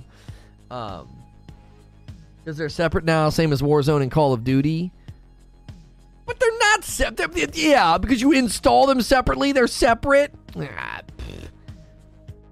Multi is free and separate now. I know. I find it to be sleight of hand. I don't like it. If I can get in and get a game quick, it's not dead. I mean, I don't think that's a very strong argument. I can go play games with very, very small population, right? And that doesn't mean that the game's not, well, maybe not dead. Dead's an extreme word. Like, in decline. Like, a game is in decline, for sure. Listen, the reason I'm bringing this up, because with respect to Returnal, okay? The reason I'm bringing this up is 2021 was a turning point in the industry when you had games like Returnal, Ratchet & Clank, and Forza launching. Why? Because they were next-gen titles that really pushed the envelope with graphical fidelity, performance, and new features, okay? So that's the issue I take with last year, and the treatment that Deathloop got, and the treatment that Halo Infinite got. Returnal should have been crowned like last year's victor in so many ways. In so many ways. It stands apart last year. And again, I'm telling you, the review outlets should have went back and revisited the game and adjusted and updated all of their reviews. They should have done what I did. They should have, after the game got rebalanced, they should have went back and played it, potentially got farther, beat it, potentially got more story elements, and they would have all changed their tune. They would have been like, this game is far better. It's far greater than we originally gave it credit for. And it deserves a whole lot more praise. Deathloop was okay, but I don't think it deserved a lot of the praise. I'm telling you, the games. Listen, this is what gets frustrating, is because I'll talk like this and people act like I'm like anti-Microsoft. I'm traditionally a more Microsoft-leaning gamer. Okay, I used to be accused of being a Microsoft fanboy. I'm not a fanboy of either platform. Okay, I try to look at games about as objectively as I can. And when I looked at Deathloop objectively, Halo Infinite objectively, and Psychonauts 2 objectively, I didn't think that they warranted the praise they got. I was like, these are fine games. They're good games. The Halo multiplayer was good. I'm sorry, the Halo single-player campaign was good. There was nothing about the Halo Infinite single-player campaign, there was nothing about Deathloop, and there was nothing about Psychonauts 2 that deserved just an just a ridiculous amount of media darling crazy praise treatment. No, absolutely not. I can see the Sony checkout extra zeros today. It just didn't. I walk into 2021, I expected greatness from the games that launched. We had been waiting, things had been delayed, we have next-gen consoles, it's time for greatness. And when I played Returnal, and when I played Ratchet & Clank, I saw it. I was like, okay, this is pushing the envelope forward. Now, to be fair, my bias with Ratchet & Clank, I didn't play the previous titles, so I didn't see how far they moved the needle in their sequel. Other people more familiar with that franchise were like, it was great, graphics were amazing, the rift and all that, the rifting and all that was amazing, but it was very similar to the one that preceded it. And I was like, okay, all right. I didn't play it, so my praise of that game might have been a little higher than others. So, I'll own that bias. Okay?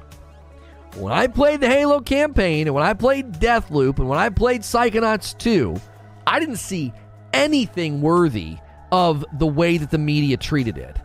What I saw was, if Microsoft is attached to it, we're going to be really generous and we're going to be really nice.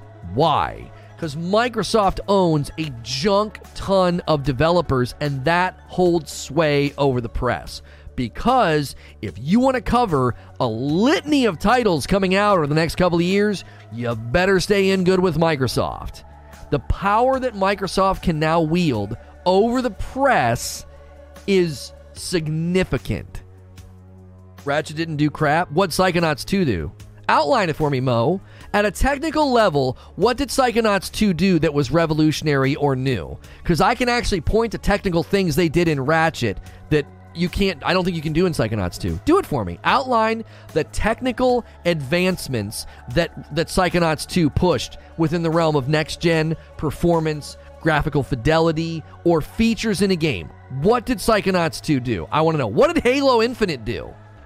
What did your glorious Microsoft games do? What did Deathloop do that was so revolutionary and so game-changing? What? I want to know.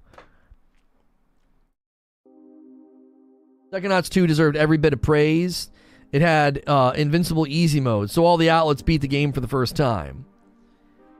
Microsoft is the bad guy? Are you serious? It's a simple question, Mo. It's a simple question. If you're going to assert that Ratchet & Clank didn't do crap, then I want you to argue, what did Psychonauts 2 do that was impressive in the realm of next-gen graphical fidelity or features or things that we've never seen before? What did it do? What did Halo Infinite do? What did Deathloop do? These glorious Microsoft titles that are being touted as like, look how many awards we got last year. Okay, I want you to outline what they did then. Because I can outline what Returnal did. I can outline what Ratchet & Clank did. In the realm of moving things forward at a technological level. I can do it. I can even do it with Forza. And I can do it with Resident Evil Village. I don't think you can do it with Psychonauts 2 or Halo Infinite. It's just another title. Slightly prettier than the last. I don't think you need to do something to be a good game. Elden Ring has done something new in its Game of the Year. Yeah, Elden Ring has done something new. They took their genre and they expanded into the open world. That's like what Breath of the Wild did. That's worthy of praise. It doesn't necessarily have to do something within the realm of next gen. But I'm pushing back on him saying Ratchet & Clank didn't do crap. And it's like, come on. Come on. Microsoft titles get fine-tooth comb, PlayStation gets biggest pass in the world, or you get blacklisted. What? Where? Where do you see evidence of that? You're kind of taking an extreme side here. They only got rewards because bloggers are scared of upsetting Microsoft. Have you paid any attention to when these outlets are honest about games? Have you ever paid any attention to it? It's never when it's a big title. Do we need to go back and look at how they all talked about Cyberpunk? Like, look at the way they treated Halo. How can you possibly sit here and tell me with a straight face that the way Halo got treated was not a direct correlation to the fact that it's Microsoft title? Come on. Halo was bad as a launch. It was bad. Multiplayer launched in beta, missing features with bugs and glitches and significant problems. And look at the treatment that it got. The single-player campaign launched without co-op and the ability to replay missions at a harder difficulty. Two foundational, industry-defining, franchise-defining features, and they just weren't there. And the media's like, oh, it's just this excellent. So good. Master Chief's back. What the frick? It was weak. It was good, but it was weak. It wasn't that strong. You think Halo got that treatment just because people genuinely thought it was at that level of greatness? And I'm not anti-Microsoft. I'm not. The Rift thing, Psychonauts did it too.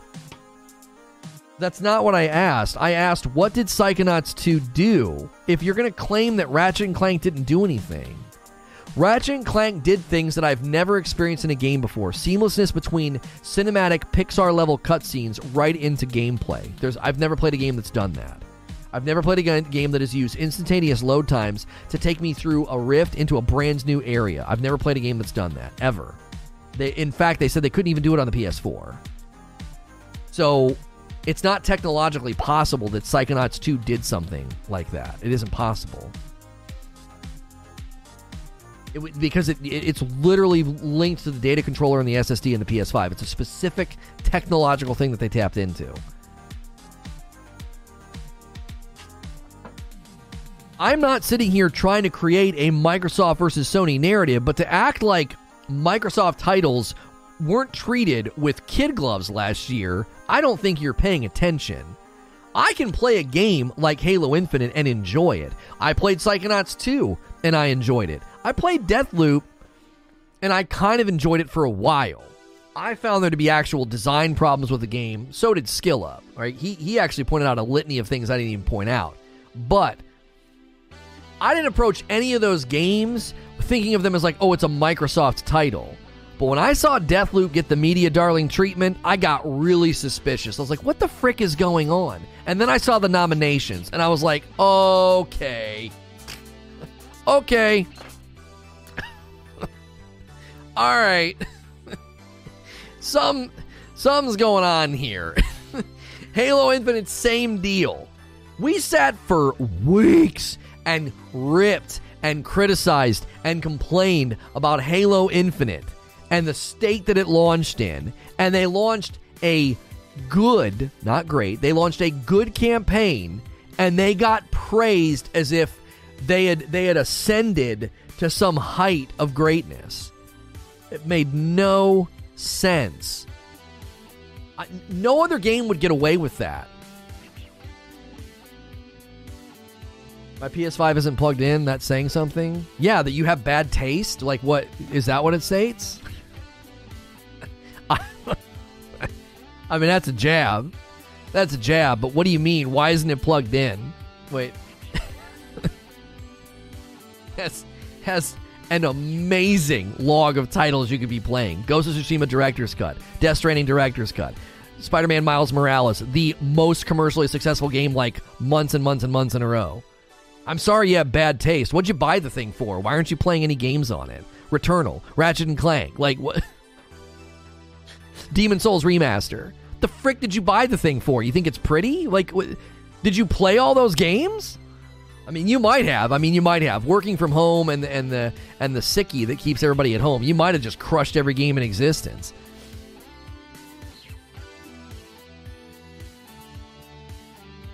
Might have lost his power cable. Can't hear what's cracking. My YouTube went down. It's separate dev companies that make those good handful of PlayStation exclusives that are good, not Sony themselves. That would lose those companies and therefore none good games. But based... Yeah, you ran out of text. Just because Ratchet uses new tech doesn't make it better. In my opinion, Psychonauts had a much better story, character, and concepts. Okay, but Chris, here's the thing. Now you're getting into subjectivity judgment of art, and that's not what I was doing. That's not what I was doing. Mo said Ratchet didn't do crap. That is provably false. It's demonstrably false. There are objective things that Ratchet and Clank did in the realm of game design that had never been done before. You can talk about the story. You can talk about the fact that it's too samey to its predecessors. That's subjective judgment of art. I'm talking about technical, measurable things. Basic just science and math applied to say there are things that they did with this game that was unprecedented. This is new. So to say they didn't do crap is not accurate. I hear you praise load times of Ratchet, but that sounds like it's a PS5 advancement, not so much a game advancement. No, that's not true. The developers went into detail about things they did with Ratchet that wasn't possible on the PS4. The developers themselves tapped into the power of the PS5 and did new things, and it affected immersion. It affected gameplay. It affected the way that the world worked and ran. It was amazing. I was playing that game. I was like, I've never played a game like this. And I didn't grow up with the PlayStation, didn't grow up on Ratchet and Clank. It wasn't some nostalgia factor firing Halo fans. It wasn't some allegiance to the platform thing firing. I'm usually leaning to Microsoft with my console and my gameplay over the last couple of years. It was just genuine joy. It was like, this is amazing. It was amazing. And again, at a technical level, I'm talking about if you're going to sit here and say Ratchet didn't do anything, then my question was, what did Psychonauts do? That doesn't mean that Psychonauts didn't have things that were good about it. You got to understand the argument that I'm making. The argument that I'm making is, if you're going to assert that Ratchet didn't do anything, or that Returnal didn't do anything, what do you got? A shoddy multiplayer launch, a good campaign in Halo that didn't do anything to advance the franchise with respect to graphics and gameplay. It's just a good looking Halo, okay? And then Psychonauts 2 and Deathloop. None of those games did anything either, so you're cherry picking. Well, they didn't do anything. Well, I can actually point to technical things that Returnal and Ratchet and Clank did in the year where next gen should have mattered. And if you trot out Halo Infinite, Deathloop, and Psychonauts 2, I'm laughing at the complete lack of next-gen advancement in those games. I'm laughing at them. They're just new games. There's nothing about them that moved the needle forward at all. They register a 0 on the next-gen scale. They do. Look at Halo. Come on. Good game. Yes. Feels good. Yes. I like the multiplayer. I played it quite a bit. I thought the campaign was good.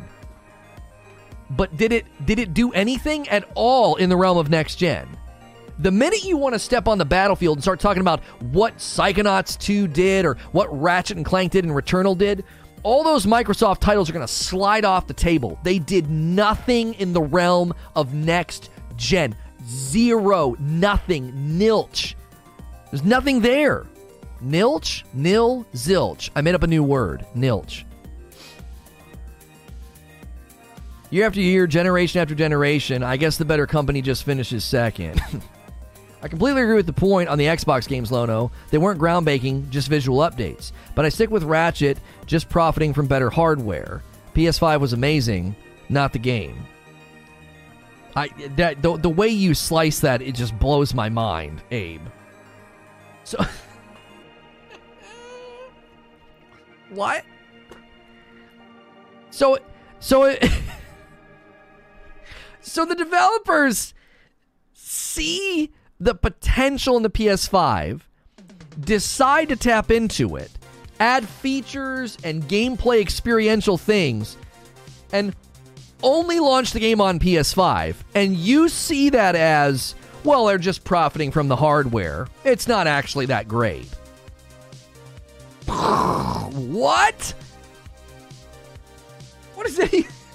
What does that even mean? That literally blows my mind. That feels so laden with bias. It's like, I'm not going to give the game any credit. Why? Well, it's just because the hardware's better, really. What? So is the Xbox Series X that inferior of a console? Why couldn't Halo tap into all the greatness of the Xbox Series X? Why? Are you passively and accidentally asserting that the Series X is a severely inferior console? Is that what you just accidentally did?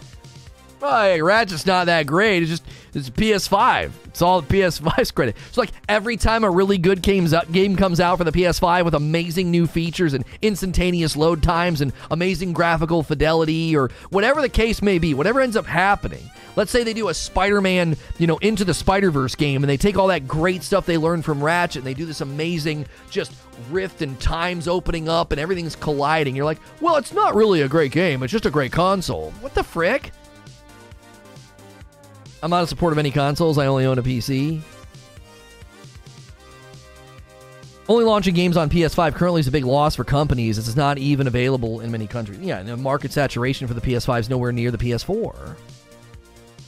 Who's still making cross-gen and who's not? They're both still making cross-gen.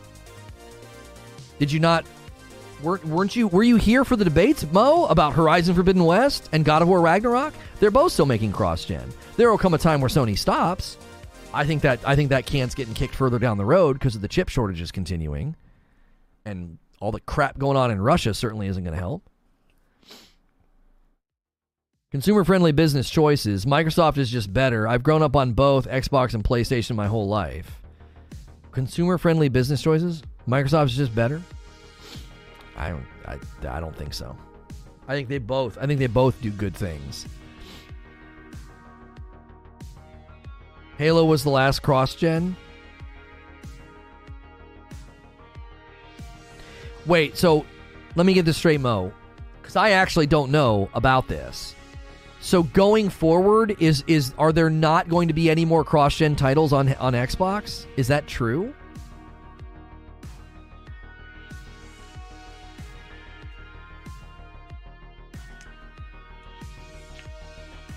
Halo is not the last cross-gen game. Yeah, you got to educate me here. I don't think that's accurate. I think Mo's point is that, as you pointed out, Xbox doesn't have next-gen exclusives, so they can't take full advantage of the next-gen hardware. Oh, I mean, but again, I don't think that's not a get-out-of-jail-free card. In 2021, I think both Returnal and Ratchet & Clank deserved more praise for the fact that they stepped out onto the next-gen landscape and tapped into it in an ambitious and creative way. It wasn't acknowledged nearly enough. And the fact that games like Psychonauts 2, Halo Infinite, and Deathloop didn't do any of that should have, in some measure, been held against them. I'm not saying that you completely knock them off the table for nominations. What I'm saying is it has to be considered. Especially for Halo. Deathloop, we'll set that one aside. That's an artistic style decision. Same thing with Psychonauts. Okay, I'll let you take those off the table and say, listen, artistic design here, there's not going to be much next-gen graphical fidelity you can do with these games because of the artistic design. I would make similar artistic design defenses of Elden Ring. I think those would be fair defenses. But in the realm of Halo, what? That game should have been mind-blowing on the Series X. It should have looked amazing. And they just decided they weren't going to do that. And it launched with considerable amount of problems. Why does it have to be considered? Don't just assert it? Oh, I mean, I argued it earlier. Okay, so you might have missed this. When the next-gen consoles come into the landscape, I think when the developer takes the risk of tapping into the new technology and limiting their launch reach, that has to be considered when you wait and score the game. Why? Because of the cost, the risk, the ambition, and the subsequent quality and value that the consumer gets to enjoy when the developers do that. It moves the industry forward. So Returnal, made by Housemarque, and Ratchet & Clank, made by Insomniac, should have been given more credit for that aspect of what they did. Gaming is evolving in 2021. That should have been more heavily considered. That's my position, and that's how I argue it. To ignore those things, I think, is to act as if there's not like a meta-narrative going on. There's an overarching narrative in gaming, and those games are carrying that trajectory higher. So you want to incentivize risk-taking. Right, this, Zubair, is consistent with my issue with people that were unwilling to spend the extra $10 for the upgrade in all the features in the Tsushima Director's Cut and the $10 for Forbidden West. Why? You're incentivizing companies to put more and do more in the games. We constantly complain about games just being blasé, just being a sequel, not really moving the needle forward. And then when games do it, we don't give them enough credit, and we're not willing to pay for it. As a community and as an industry, that's so self-defeating. That's so contradictory to act like it doesn't look good, it's not as pretty, like they're not moving the needle forward enough, it's just a sequel. And then when companies do it, it's not recognized enough, or people don't even want to pay for it. They'll take a loophole to save $10 or gripe and complain about having to pay $10 for extra features in Tsushima. I have both those games on PS5. This guy's full of it. I'm out. If you're that easily ruffled and you're going to leave, then you wouldn't have stayed here long anyway. So your contribution and weakness will not be missed. Man really likes Sony? No, what are you talking about? I like games. I'm sorry that right now on the landscape of games, the games that have been doing it well and getting tons of praise, I'm sorry that they're not landing on Microsoft. That's not my fault.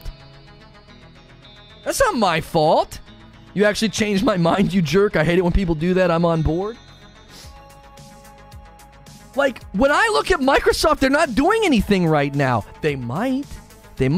Keep in mind, I consistently praise Microsoft for their business strategy. And I say they're a Leviathan. They're a sleeping giant. I think they're going to change the industry over the next 5 years. They're going to become the Netflix of gaming. I consistently praise Microsoft for what they do well. But in the realm of games hitting excellence, whether it's Spider-Man or Miles Morales or Tsushima or Death Stranding or Forbidden West or the Demon's Souls remake or Returnal or Ratchet & Clank, Sony is landing haymakers consistently landing haymakers. And Microsoft is buying titles. And then those titles get very strange media darling treatment. Deathloop got really crazy media darling treatment. Psychonauts 2. What is all this? What's going on here? These titles aren't that impressive. They don't stack up to the other titles I just listed. That has nothing to do with allegiance to a platform. I'm just a gamer. I have a Nintendo Switch, I have a PS5, I have a Series X, and I have a couple of gaming rigs. I'm just a gamer. I love playing video games, and when I objectively look at these titles, they do not stack up, and yet they're treated as if they do. They're treated as if they do. That's my issue.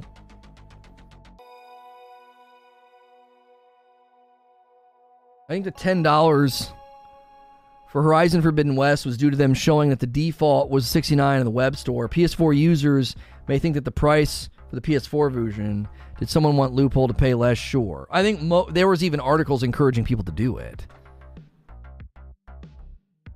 There was even people encouraging people to do it.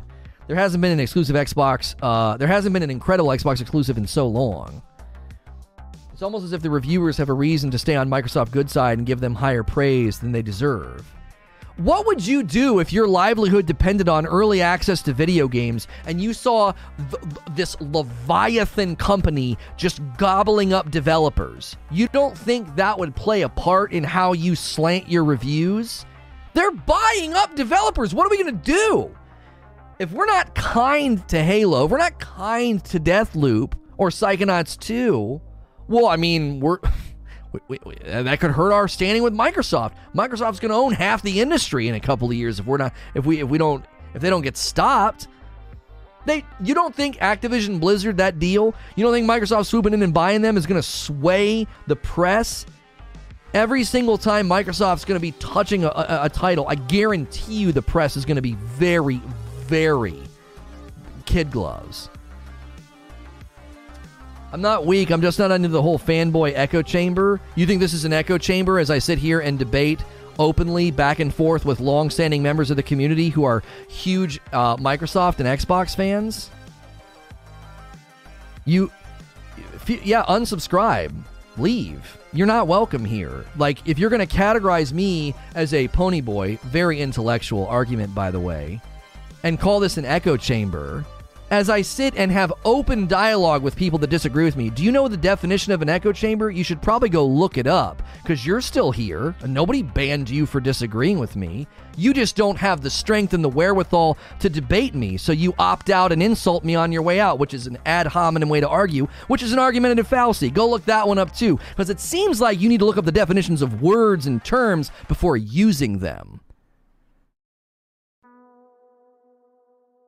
Look at me echoing Lono as I disagree with his debate points. A bunch of yes men. Yeah. Who says nilch?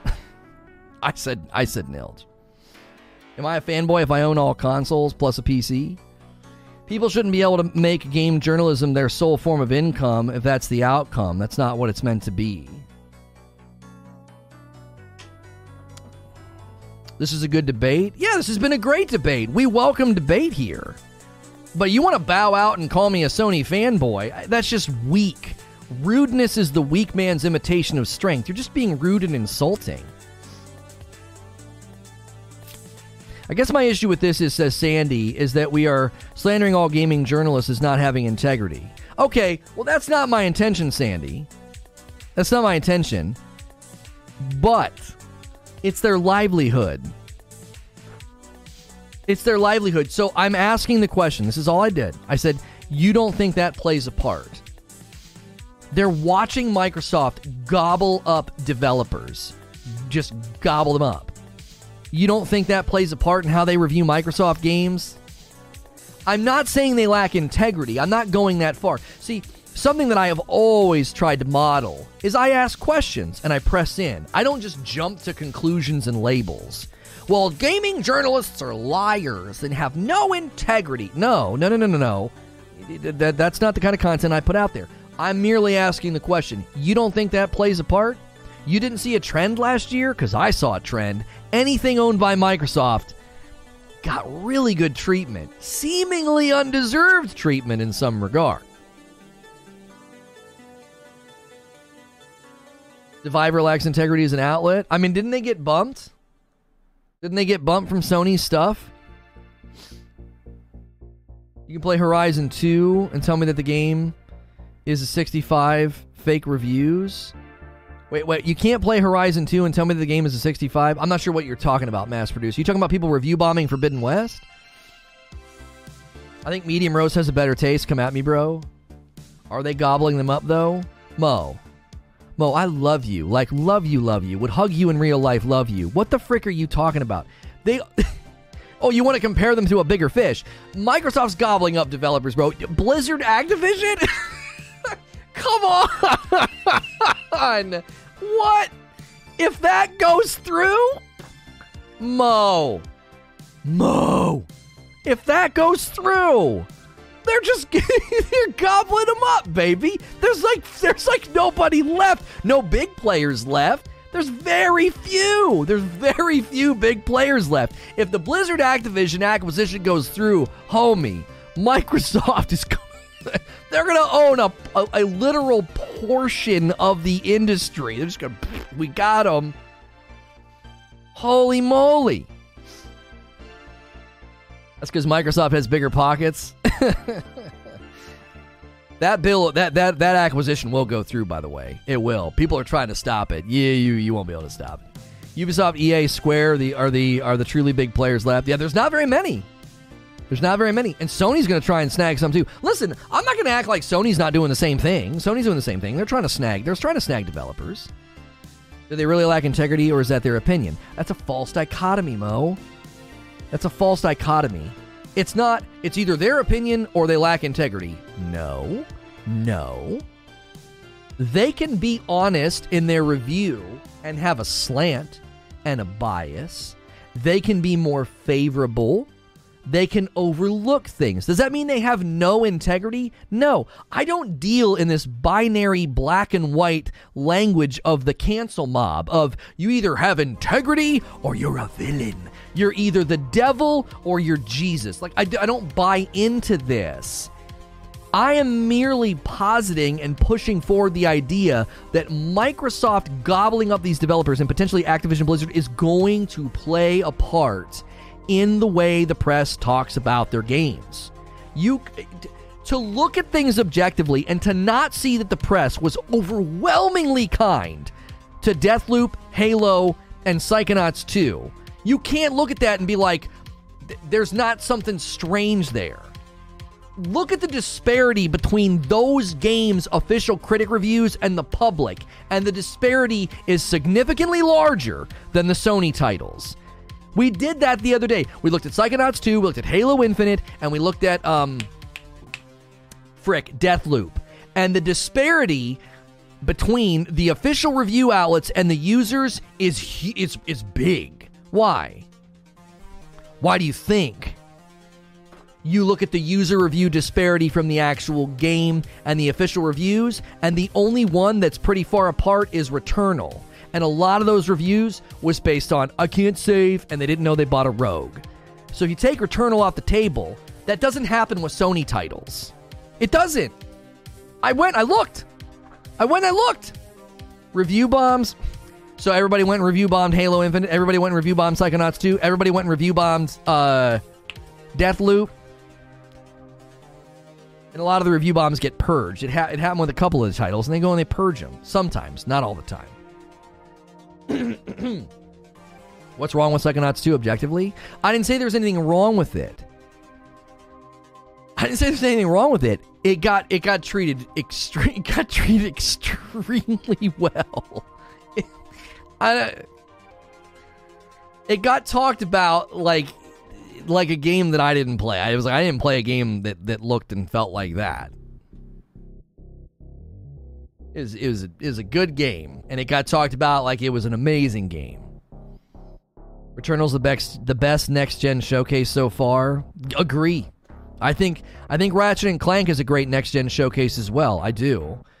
I think it was too similar to previous Ratchet games, which is what kind of hurt it in the runnings for a lot of the awards. But I think at a technical level, yes, it was a great next-gen showcase. I think the next really big next-gen showcase is going to be Forspoken. I was worried about Forspoken. I really was. I was like, it looks like a tech demo. It doesn't look good. But, buddy, that new trailer. Woo-wee. Forspoken. I think Forspoken's going to be the next big next-gen, bombshell. It's going to be a good one. And as an alleged Sony fanboy, I was pretty hard on Forspoken in the early days. I was like, it doesn't look that good. It looks like a freaking tech demo. It doesn't look very good at all. I kept telling people, I was like, I don't know. I even said when it got delayed, I was like, it probably is not launching this year. And then they showed that trailer, and I was like, okay. Like, I feel very differently about that game. Poor Psychonauts 2 getting crapped on, didn't even do anything wrong. And again, I'm not crapping. I'm saying there was just I just feel like there was a very, very clear, lean. You're looking forward to Ghostwire Tokyo? I was pretty hard on that game, too. I think Ghostwire Tokyo looks very, very boring, and I'm open to having my mind changed. But that's another Sony title that I haven't been very kind to. I'm like, I don't think it looks good at all. I haven't heard a lot about what Forspoken is. Can you bring me up in the loops? Open world action adventure game. You're a girl that gets yanked out of your reality into another reality, and you harness all these powers. It kind of reminds me of Infamous Second Son and Horizon Zero Dawn kind of smashed together. The bosses change. Oh my gosh, the bosses changed my mind. They look like Horizon Zero Dawn and Dark Souls had a baby. The bosses look incredible. Ghostwire's a Microsoft title? I thought it was a Sony title. Yeah, I thought Ghostwire was a Sony title. I guess I was wrong about that. Sorry.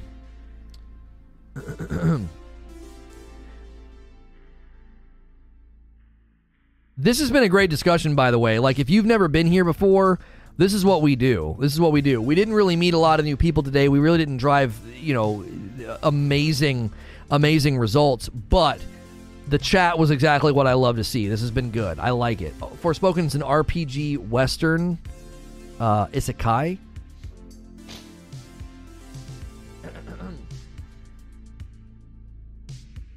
Microsoft put money on the title, so yes, it's a Microsoft title. No, it's not. It's developed by Tango Gameworks and published by Bethesda. So, yeah, Microsoft owning Bethesda, okay. That's the problem. That's the problem with this Microsoft scenario. Don't you see? Like, this whole attributing that to Microsoft, it's just like, what the frick? Imagine you're let's say that you live in Cleveland and the Cleveland Browns make it all the way to the Super Bowl, and by some strange weird happenstance, this is unprecedented, but let's just say right before the Super Bowl, New York City buys the Cleveland Browns and everyone celebrates and says, New York wins the Super Bowl. Everybody be like, what the frick? That was Cleveland. That's what that feels like. It's like Ghostwire's been in development. Bethesda publishes it. This company's been working on it. Microsoft comes in and buys Bethesda, and you're like, it's a Microsoft title now. No, it's not. No, it's not. Come on. Come on, man. Come on. PlayStation exclusive Microsoft title.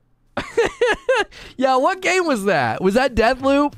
It was like a timed exclusive on Sony or something, and it was a Microsoft title. It was the craziest thing ever. It was like, yeah, it's a Microsoft title, but you can only play it on PlayStation right now.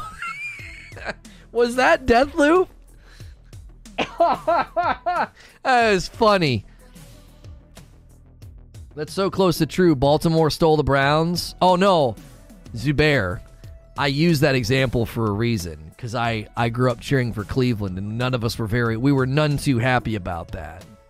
We were none too happy about that.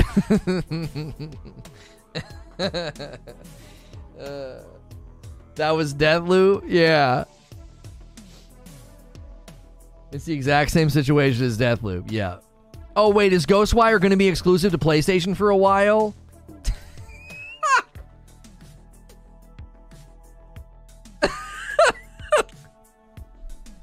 But it's a Microsoft title. Gosh, you guys are so, you guys that love Microsoft, man. I have the Series X.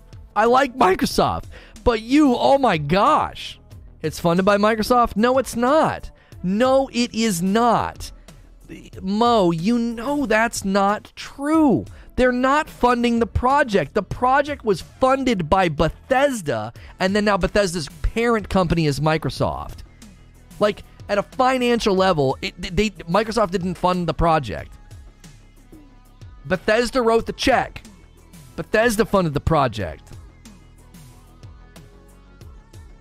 If I invest money in a building and the building's going to be built, and then some guy comes behind me and buys my construction company, he didn't fund that building. I did.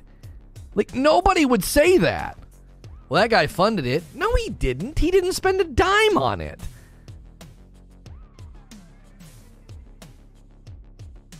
Microsoft owns Tango too. Oh, do they own Tango?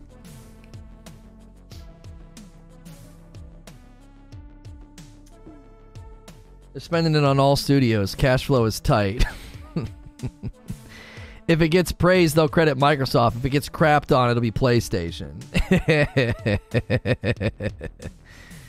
That's what happens when you honor contracts. It is funded. No, that is not true. This is why these discussions are so crazy to me. You know that isn't true.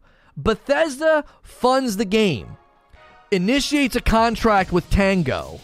They fund it, Tango builds it. Here it comes. It's going to launch in a couple of months. And you're like, yeah, Microsoft funded it. No, they did not.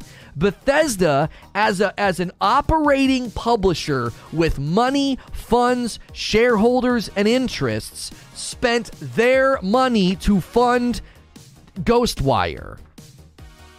and Microsoft buys Bethesda as a publisher and will then obviously reap the benefits of that contract through some sort of a royalty share, I'm sure, or a revenue share. But Microsoft didn't actively spend money to fund the project unless it was delayed and then Microsoft actively funded the game. Even if that happened, even if the game got delayed and Bethesda had to chunk up more cash, it's still Bethesda funding. They're just owned by Microsoft. Oh, Tango's part of ZeniMax? I didn't know that.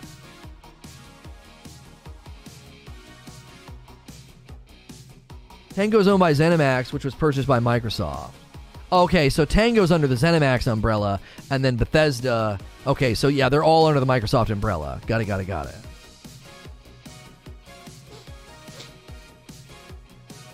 The budget, the money was raised and given to Tango way before Microsoft ever bought them. Yeah, so you can't say they funded it. Like that, even the funding, even the activity of funding, right?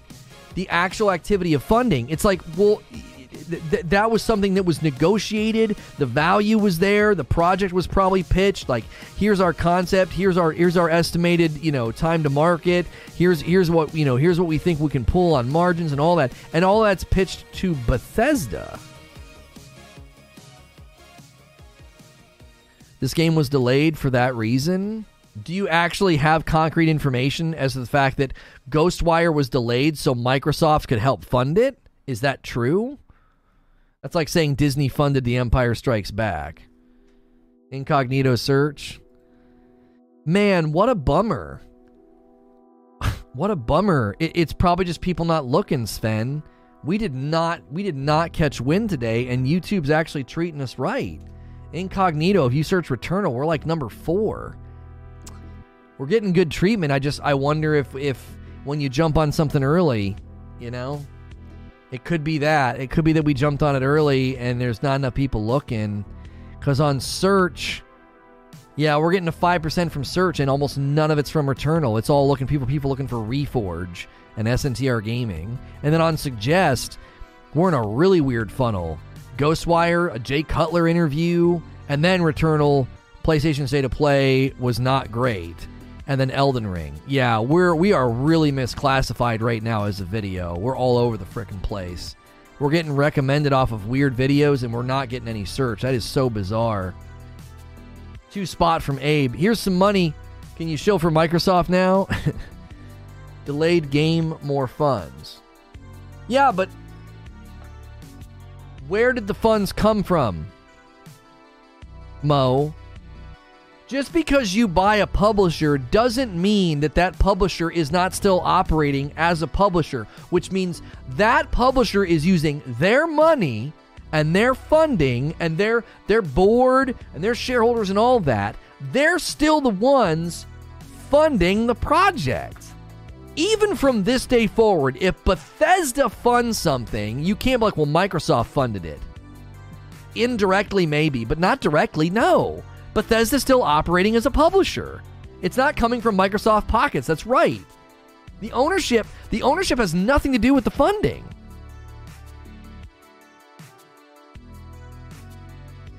That's the problem here. Is it's like I get that you like Microsoft, but like you're saying things that are just not even technically true.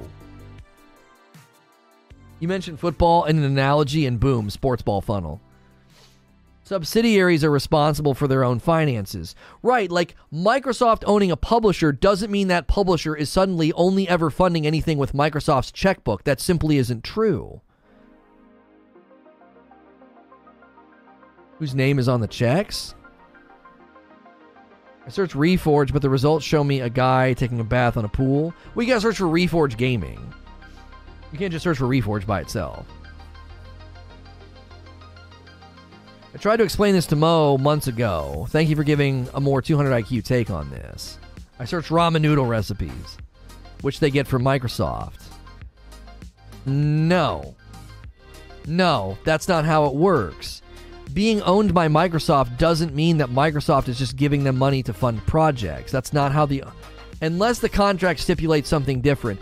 That my understanding of it is that no, they are still functioning as a publisher. And their money comes from, I'm assuming, from shareholders and maybe even private investment firms. And that money then gives those people their shares and their revenue shares. And then Microsoft gets a cut of everything. But Microsoft's not actively giving them money to fund projects. That's not how the ownership works. I mean, correct me if I'm wrong here. When you buy a publisher, it's not the same as when you buy a development company. I think that's where you're getting it mixed up, Mo. If Microsoft buys a developer and then funds the projects, Microsoft is functioning as a publisher. When Microsoft buys a publisher, that's not the same. They want to own the IPs and dictate where they go and then get royalty and revenue off of them, but they're not actively funding that publisher as the owner. Somebody that's more business savvy might be able to break this down, but that's my understanding of it.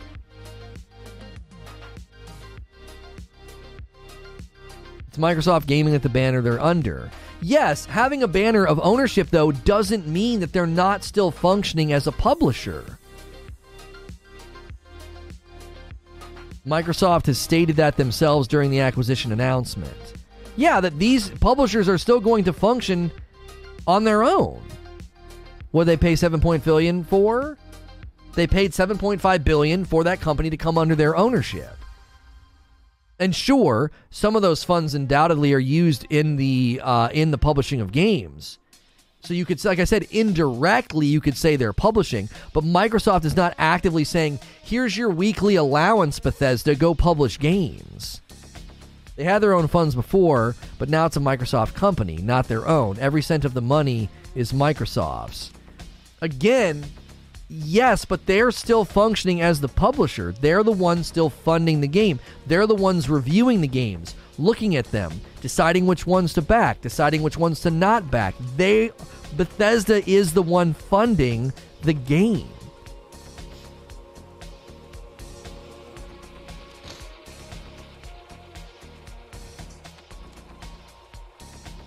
Wouldn't it give the publisher access to revenue generated through the ownership of Microsoft?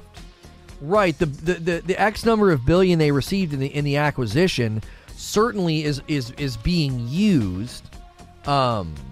Is certainly being used to fund projects, but that's what I'm saying. Like, it's just disingenuous to say, "Oh, Microsoft's funding all these games."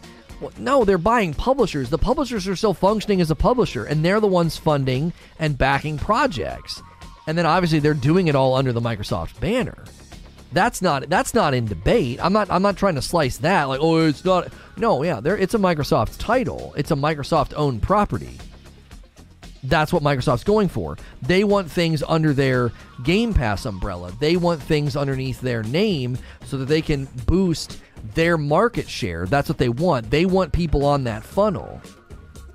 And that's their movement. They're not wanting to do the whole like paying for exclusivity thing. That's not what they want to do. What they're doing is they're buying titles so that then they just own them and can put them on Game Pass at their will and fill that funnel. Like they're going to do away with like Xbox Live Gold as far as I understand it, because they just want everybody on Game Pass.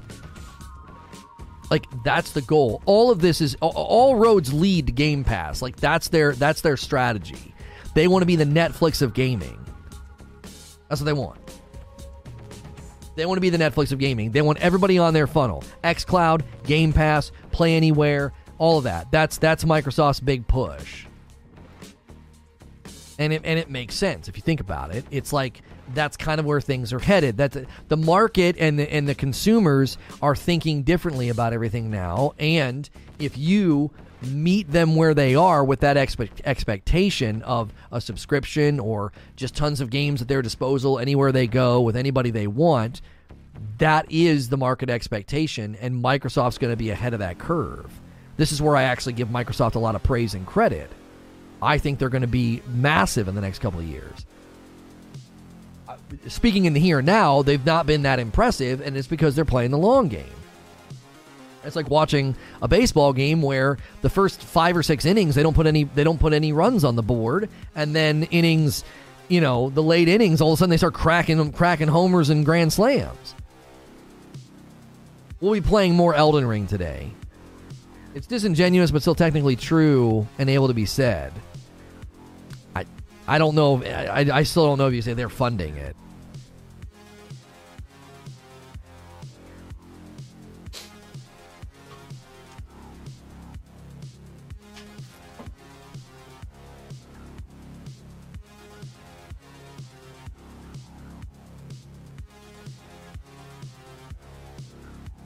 Here's what y'all are failing to understand. Bethesda still has to stand on their own. Microsoft Game Studios still has to stand on their own. They don't have access to the Microsoft bank account.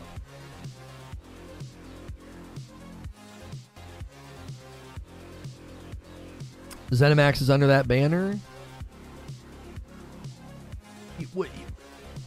Yes, and then that... But see, this is where it gets confusing because... And this is why it's so important to not be like, Microsoft's funding it. No.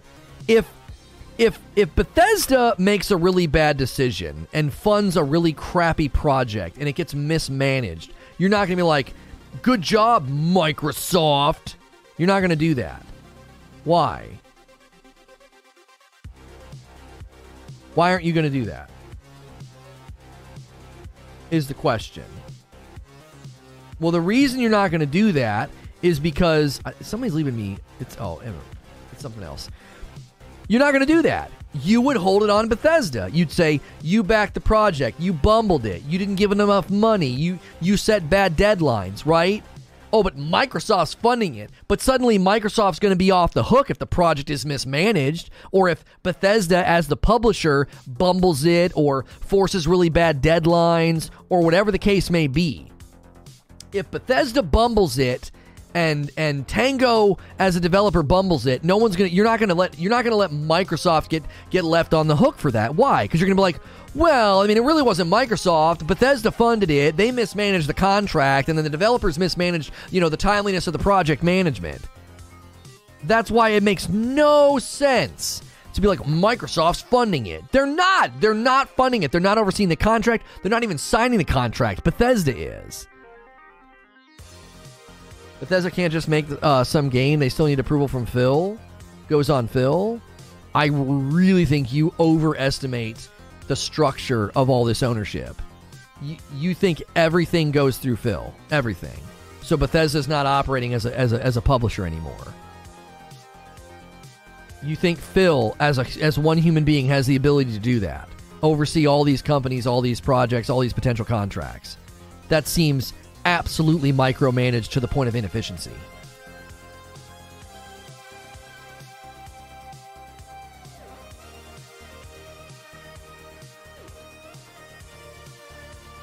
Phil's the guy they all report to. But do you have any idea how inefficient that would be? To be purchased as a publisher, and then you can no longer function as a publisher. You got to run everything through Daddy Phil. That would be so inefficient. I'd have to look at the stipulations of every single one of these acquisitions, Mo, because I don't think that's how it works. I don't. I think that's insane to me. At least quarterly.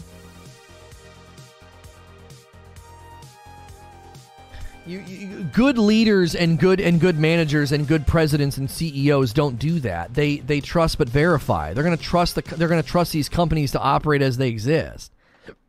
They're not going to be overseeing every single project.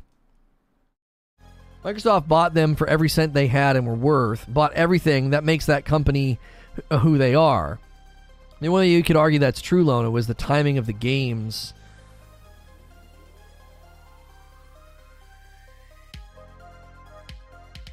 You underestimate the structure? It's crazy talk. That's not how companies work. He's the CEO of Microsoft Gaming. Mo, I know that, but there's no way he's micromanaging all these publishers.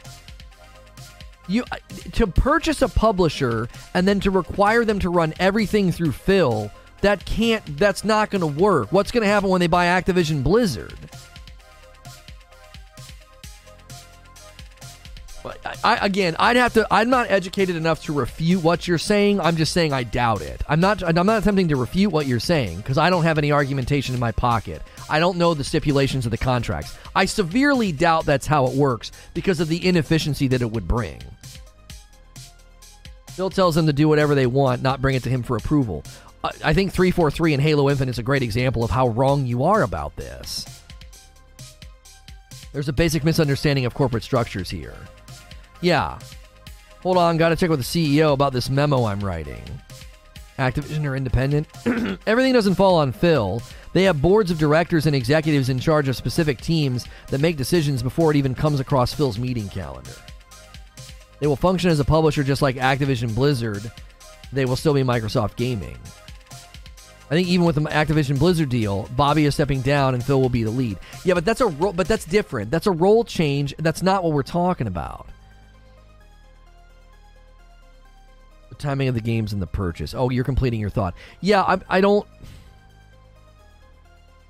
Mo, I love you, brother, but there's no way Phil is micromanaging every single decision made by Xbox and all the publishers. Yeah, it seems physically impossible. You literally hire and promote experts in those areas to do those things for you, not micromanage. You said that Bethesda couldn't publish something without running it by Big Daddy Phil first. I don't think that that's true. Bethesda's going to still function as a publisher, and a publisher will observe, debate, negotiate, and draw up contracts and publish games. They're going to continue to do that. Say Microsoft doesn't get any companies for the credit they own. Don't you give credit to Sony for all their own companies? I'm pretty sure. I didn't say they don't get credit. I've never argued that. I said that to say they're funding, like, okay, so there's a big difference too, because Sony funds a lot of the games, right? They're acting as a publisher through the ownership, right? They own a lot of developers. This is different. That's why I push back on it. They bought a publisher. And the publisher will continue functioning as a publisher. They're going to continue to publish games. They're going to continue to fund games under the Microsoft umbrella. These companies all have their own funds, but all these companies' funds are Microsoft. Yeah, I get that, but again, as a function of the word, it just seems silly. Like, Microsoft's funding these games. No, they own publishers that are funding the games. Like, Disney owns a ton of publishing companies. So when one of those companies publishes something and funds a movie, we're like, well, Disney funded it. No, they own a publisher that funded it. Disney directed it. No, they own the property, but this guy directed it. Like, do you see what I mean? Like, completely muddying everything and be like, Microsoft's the one funding it. Well, then you might as well say they're the ones developing it too, because they own the development company. Buying a company is kind of funding it? No, not necessarily.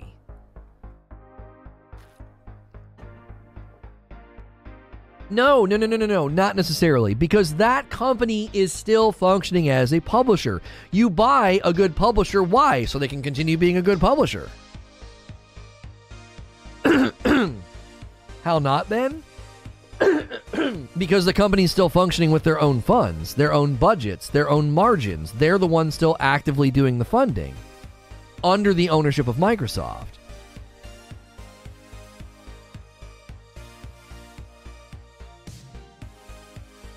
The $7 billion didn't go to the companies. They own the publishers, so yes, it's Microsoft funded. Right, but this is exactly what I'm saying. I would never say that Sony developed Ratchet & Clank or that Sony developed Returnal. Why? Because they didn't. They bought a developer, and the developer developed it. If you buy a publisher, that publisher is the one funding and publishing the games under your umbrella and ownership. It just is more clear. Microsoft funded it? Well, yeah, I mean, they did. They own the company. Well, then no. Bethesda would be held responsible. If Bethesda backed a bad contract, funded a bad project, or mismanaged that project, you'd be like, that's on Bethesda. Why? They did a bad job as the publisher. That's why I'm saying what I'm saying. It doesn't make any sense to hang everything on Microsoft. And so, well, Microsoft funded the project. Really? They used their funds? No. Bethesda used their funds to fund it and drew up the contract and the agreement. So you would put Bethesda on the hook if it was a mismanaged project, contract, or publishing. Microsoft bought their worth as well, so the money they already have was purchased and taken into account. It's all Microsoft's now, still Microsoft funding.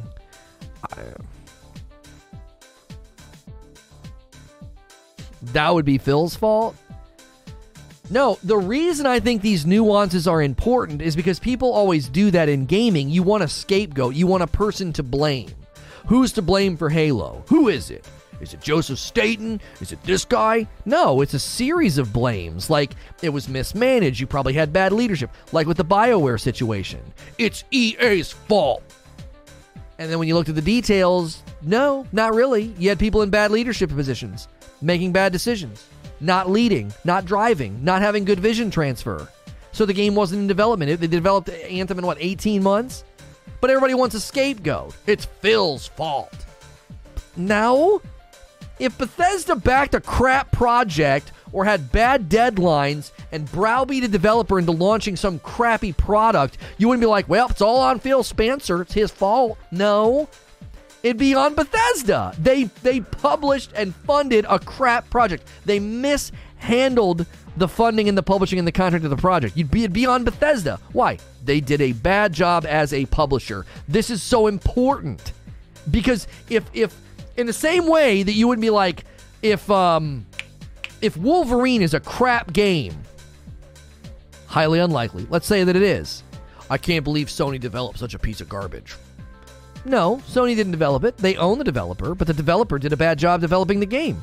The publisher did a bad job funding, publishing, contracting up, drawing up, whatever. They did a bad job. Bethesda did a bad job. Insomniac did a bad job. That's why these terminologies and these arguments are so important, because if it's all on Phil, then it's all on Phil. Everything that's good or bad that comes out of Microsoft is all on Phil. And it's just ludicrous. That's not how these operations work. A bad Halo game looks bad on 343 and Microsoft. Right. Yes, because Microsoft's the publisher and 343 is the developer. There's less degrees of separation, is there not?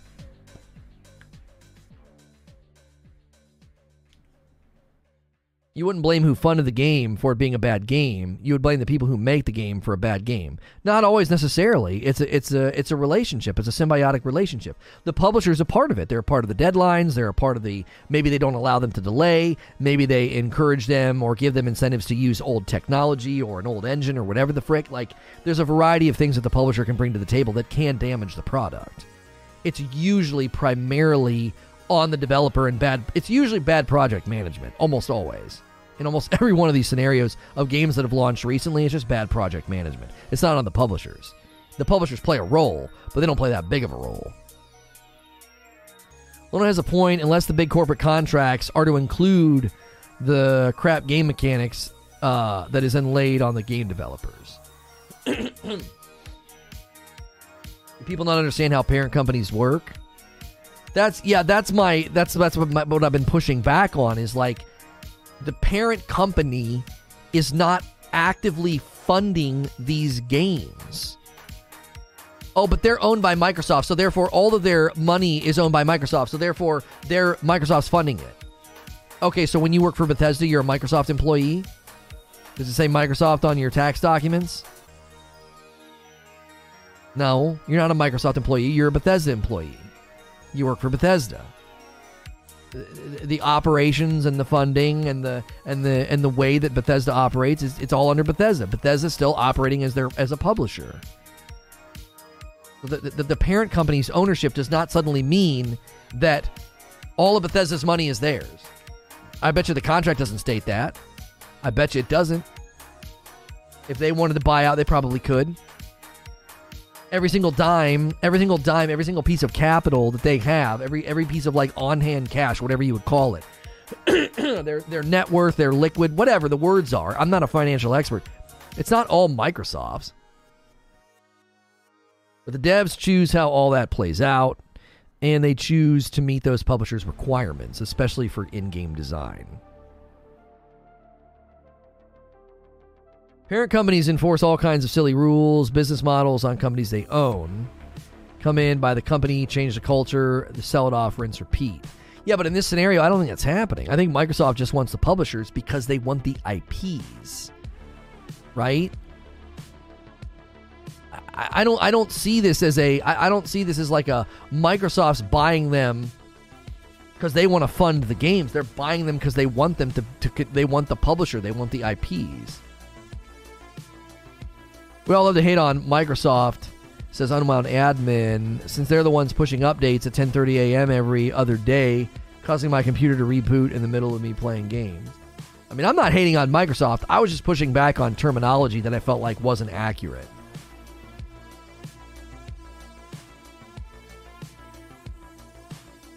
I've been through 2 of these in my career. My understanding of the purchase does not look like the complete takeover of Bethesda.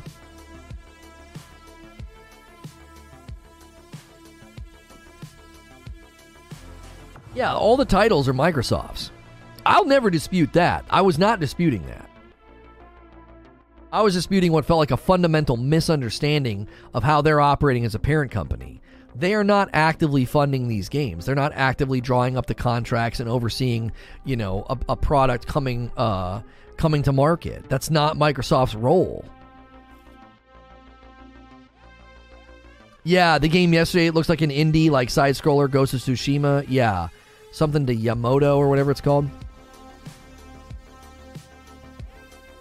They bought Bethesda with $7 billion in cash. Yeah, it's nuts.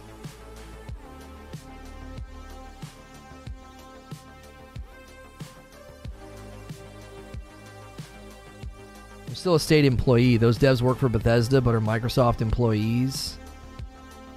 No.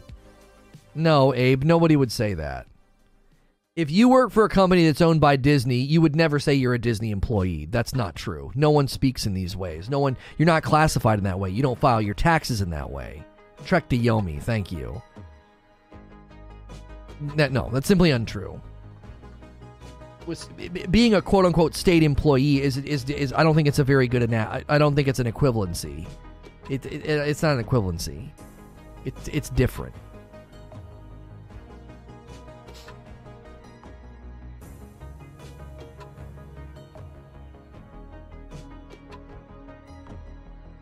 When I worked for a company owned by another company, my paycheck said the parent company. My W-2 was the parent company.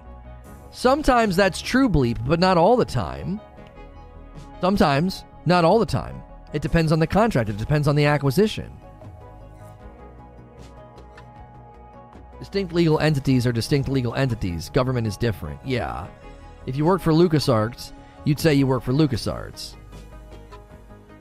You'd get fired for TOS the same way. What do you mean it doesn't look like that? A complete takeover of Bethesda. They bought the company that owns Bethesda, so they control... So all the control they have, Microsoft has from ceiling to floor. Employees, paychecks, contracts, everything. That's only true distorted if Bethesda is not allowed to function as a publisher. They wouldn't be functioning as a publisher. They'd be functioning as Microsoft employees, and then Microsoft would be the publisher. You might work for LucasArts, but you're a Disney employee.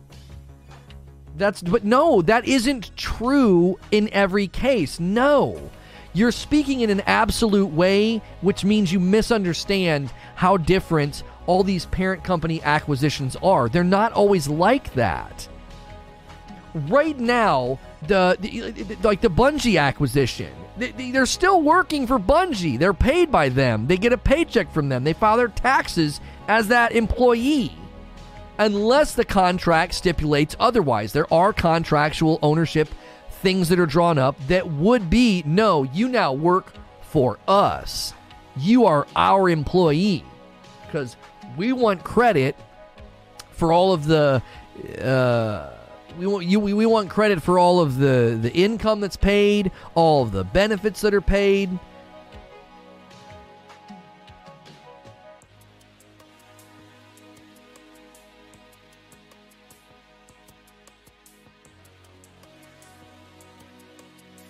If they don't perform to expectations, then Microsoft gets involved. Each individual company had its own GM which answer to the VPs of the segments that answer to the global board. Yeah, that sounds like a corporate setup where you didn't have your own C-suite. You had a general manager. So, of course, you see what I'm saying? Of course. You were underneath a GM, and the GM was underneath other VPs, and then those VPs are under C-suite. So your company didn't have its own C-suite. Like, that makes sense, that you would then be paid an employee of the parent company. It sounds like you were working for a DBA, like they were owned by this company doing business as this entity. Like, that doesn't sound like what we're talking about. It might not have been a DBA. I'm not super well versed in this. That's why Zubair is saying, what kind of corporate entity was it? Was it a DBA? Was it an S Corp? Was it incorporated? What was it? Was it a franchise?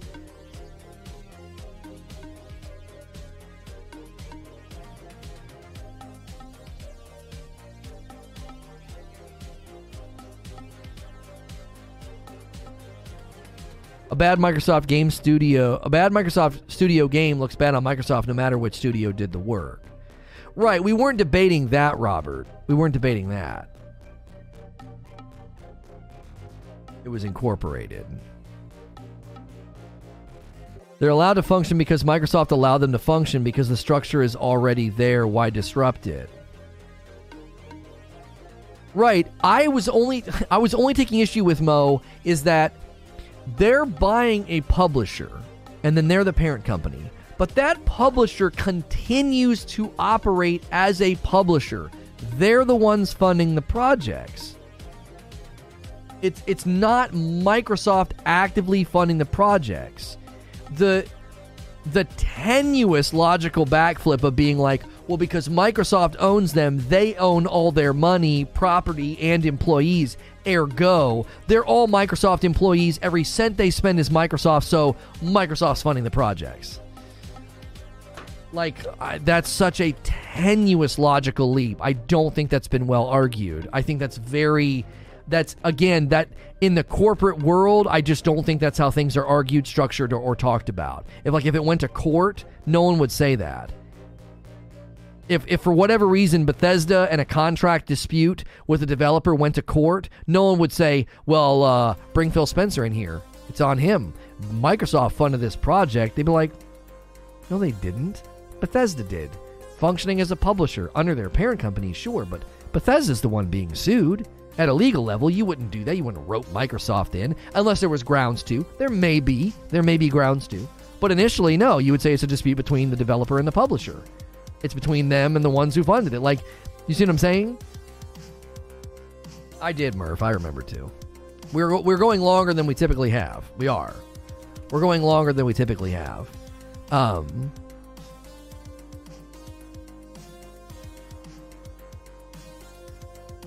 We've been doing shorter streams because the turnout's so strong. We bank a strong talk show and then we roll over to gameplay. Golly, we got absolutely shellacked today. The numbers are terrible on this stream. I don't get it. Extremely disappointing to pivot back to Variety and get such bad support.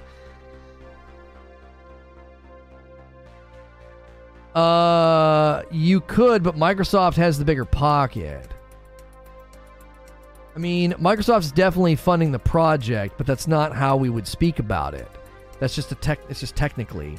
Obviously, you're going to give most of the credit to the people doing the actual work. People being pedantic to argue a point that only works if you're being pedantic. Yeah, and like no hemisphere, no context, no environment. There's no environment where we would say... There's no environment where we would say that. We would never say that Microsoft's funding it. We would only say it in a debate with somebody who's like pro-Microsoft. Microsoft will fund Bethesda, will publish the title, but only for Microsoft and PC? But we don't know. I don't know the details of the contract, Mo. Microsoft owns them. That doesn't mean that Microsoft is actually funding the operation of Bethesda, unless the contract stipulates that. Do you understand what I'm saying? Like, They bought Bethesda. Bethesda still functions as a publisher, which means their funding, their shareholders, their investors are all still operating. You see what I'm saying? Like, it's not like all of a sudden Bethesda's like, we don't need investors or shareholders anymore. Big Daddy Microsoft's going to just keep writing us checks. They're going to fund us. I don't think that's what parent company ownership dictates. That, like, they're writing checks to Bethesda. Here you go. Here's your allowance. We'll keep the lights on.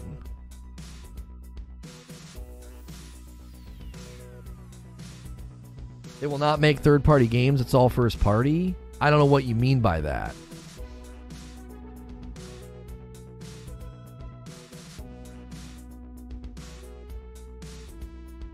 As long as we've come to that agreement. What agreement? We don't know how Bethesda's functioning. We don't know if Bethesda's functioning independent and continuing to operate as a publisher, or if they're dramatically under Microsoft's leadership, or if Microsoft's funding them as a company. Well, that's their responsibilities, but not their money. Again, you don't know that. The parent company doesn't necessarily own all your assets. It could be a revenue share. You see what I'm saying? It could literally be a profit revenue share. A percentage of profit margin goes to Microsoft. You see what I'm saying? Do you know the details of the contract?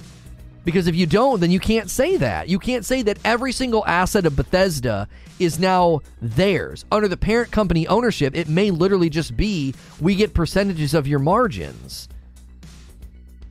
It's not like Bethesda ends their fiscal year, takes all profit and hands it to Microsoft, and then Microsoft turns around and gives them an allowance.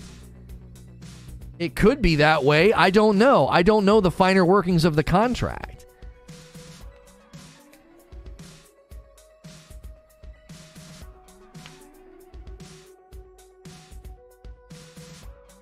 My understandings of these acquisitions is they buy the company continues to function as a company, and then Microsoft owns the property and gets revenue share on everything. That's my very armchair, very non-in-depth understanding of how these ownerships work.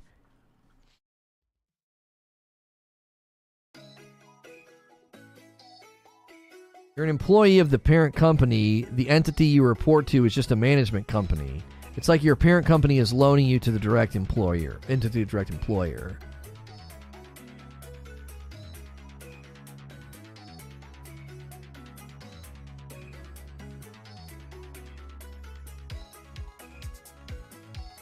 I agree they operate separately. That's good business. It costs much less to buy a company that's already doing its own thing than to make your own from scratch.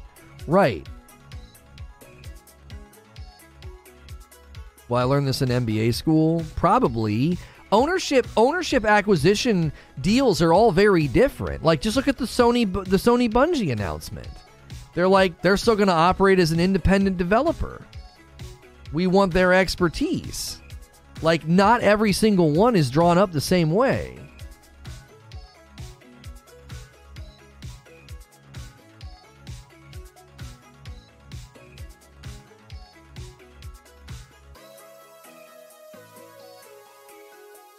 It's like saying the U.S. owns the dollar, so the U.S. funds all business.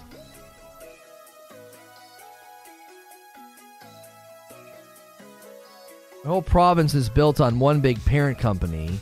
Say that they need signs. They go buy a sign company. Why spend money on buying from someone else when you could be buying from yourself? The day-to-day operations don't change. Yeah, the only reason I got snagged and caught up on what was said is because it was like, well, Microsoft's funding it. And I was like, that's not my understanding of these contracts. That's not my understanding of how these contracts work.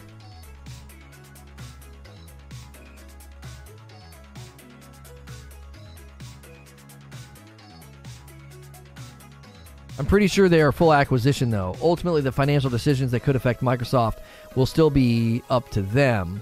They trust Bethesda to do the rest themselves. It was a full stock buyout. So what does full stock buyout mean then? Like, what does that mean with respect to operations of the company? Thumbnail pick for today's stream has me super hyped. Yeah, sadly, it just didn't pull. The conversation, we talked about it for maybe 40 minutes, and it just didn't pull. We didn't pull in new folks. We didn't pull in a lot of existing folks. Didn't show either. I don't know. The last couple times we talked about Returnal, I thought it was really strong. I may be misremembering. It also was a lot longer. It was a long time ago. So maybe back when we talked about Returnal here, we were at a different hemisphere of results. I saw that announcement and got extremely excited. You know what? We've never covered Returnal here. I think that's maybe what I'm misremembering. I may be remembering when we covered Returnal back on the other channel when we were in a different place and pulled different viewership hemispheres. I thought it was going to be a big topic.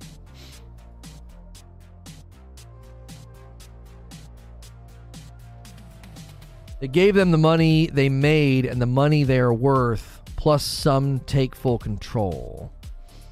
ZeniMax no longer exists. Microsoft steps in ZeniMax shoes.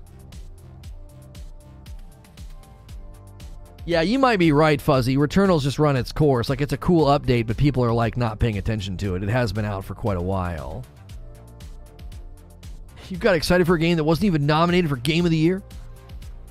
Let's be clear about one thing, says Zubair. A parent company cannot legally reach into the bank account of the sub and take money on a whim. It's not how it works. Right, that's why saying, like, oh, it's technically their money, and it's like, well, actually, no, at a technical level, it's not their money. That company is still operating on their own. Like, they're like, obviously, they can't just do whatever they want. But you know what I'm saying? Like, that's why saying, like, oh, it's technically their money, and it's like, well, no, at a legal, technical level, it's not their money. They can't just be like, hey, can we have some money? It's ours anyway. You know, it's ours anyway. Like, I go into my daughter's room and just take money out of her wallet. Well, it's mine anyway. You know, she gets birthday money or whatever. Well, you're my daughter. You're in my house. It's my money anyway. But no, it's not.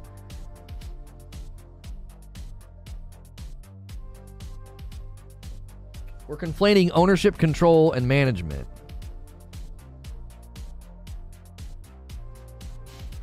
No one's claiming they can take the money out, but at the end of the day, it's that the parent company's money being entrusted to them. But do you know that distorted? Is that what the contract stipulates? Is every dollar that comes in from an investor and a shareholder to fund projects at Bethesda, is every single one of those dollars Microsoft's dollars? ZeniMax owned Bethesda, parent company. Substitute Microsoft for ZeniMax. That's what I'm saying. Like, what's the contract stipulate? What does Microsoft get from Bethesda? Do they get a percentage of margins? Of profit? It's the sub's money. The sub is a distinct entity. That's what I've been trying to say this entire time. Daughter's birthday money, I'm taking it all day. I'm kidding, I don't have kids. Bethesda was still responsible for its own finances.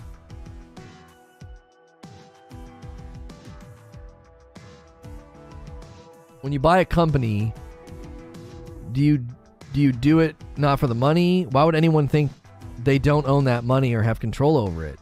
Because distorted, we're not speaking at a philosophical level.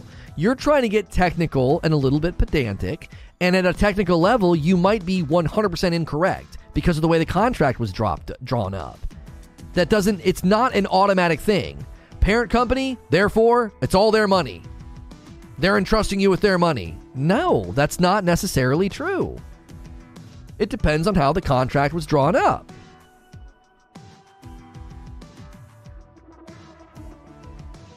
The only way that money moves up the chain is as a dividend or a draw, depending on the structure of the sub. When I worked for a corporate, they get some of the earnings, but they don't pay for everything you do. That's exactly why I pushed back on the notion. I was like, I don't think this is how it works. I don't think you get to give credit to Microsoft for the funding, because that's not how it's operating at a technical level.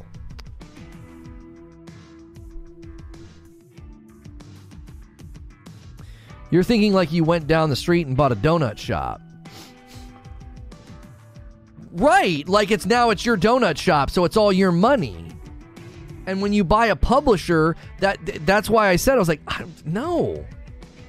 It's not your money. You're not the one funding it. It's your company, and you get whatever the contract stipulates, whatever the acquisition contract stipulates, they get that from that company's success or failures.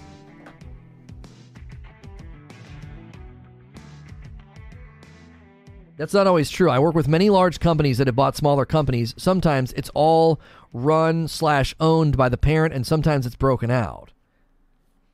Well, do they have indirect control of the money? They can give the subs directives on what to do? We don't, but again, we don't know that. We don't know to what degree Bethesda has independence over their publishing behavior. We'd have no idea. That's why it's like, to just blanketly state it, like, well, they own them. It's their money. They own them. They're entrusting them with their money. And it's like, no, that is not automatically true. And that's why I said, I can't refute what people are saying because I don't have the contract in front of me. I said, I doubt that's how it works. And I said, here's my very ignorant understanding of how it works. And I just get continued platitudes about how, well, it's their company, it's their money. And it's like, so I'm basically saying I can't refute what you're saying, and a lot of people are just simply restating their platitudes in different ways. And it's like, we from where I sit and from what the lawyers in chat are saying, it's very unlikely that your assertions are true. It's very unlikely. The $7.5 billion didn't go to any of the companies. It goes to buy out ZeniMax's owners. Yeah, like that's where the money went. That's why people have been like, oh, the $7.5 billion is funding projects. No, it didn't. It went to ZeniMax. Hey, we really like that company. We want that company. Okay, we'll sell that company to $7.5 billion. Thank you. The money exchanging hands went to ZeniMax. It didn't go to Bethesda. Here you go, Bethesda. Use this money and do a good job because it's ours and we're entrusting you with it. No, the money went to ZeniMax. Again, that was another conflated thing in the chat today. Like, they paid for it with the $7.5 billion. No, they didn't.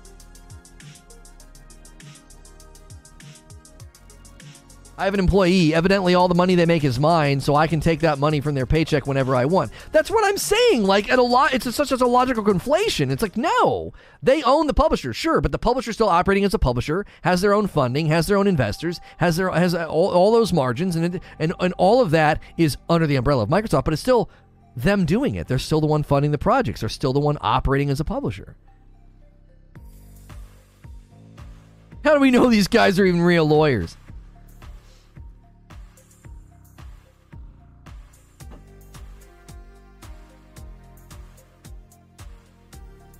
I would think of Microsoft as a loan company. No, that's not a good way of looking at it either. That's actually more akin to what Bethesda's doing. Bethesda's more like a loan company.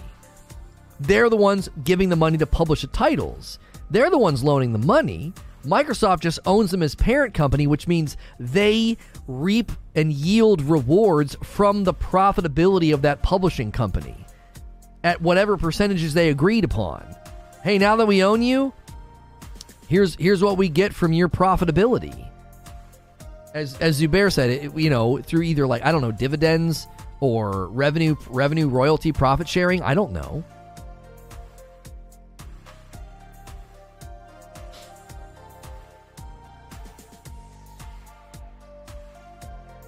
I'm not knowledgeable for this convo. Let me know when we talk about CS or networking. Probably won't ever talk about that. That's not my world either.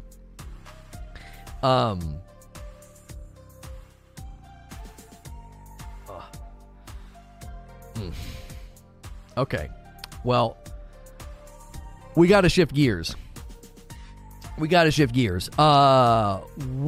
are going to be working on, I'm going to have to use a quest guide to do it. We're going to be working on a quest in Elden Ring. And then don't forget this afternoon over at Reforge Radio, we'll be having a discussion about the situation with like Russia, Ukraine, and is canceling Russia working is the question I'll be asking. I don't have a strong position on it. We generally go over there to try to have discussions to just increase our understanding and our empathy. So give me a quick second. I'm going to run upstairs and use the restroom. I'm going to hit some ads. We almost never run ads on this channel. Do me a favor and smash the like button. If we get 30 more likes, we'll get 300 likes.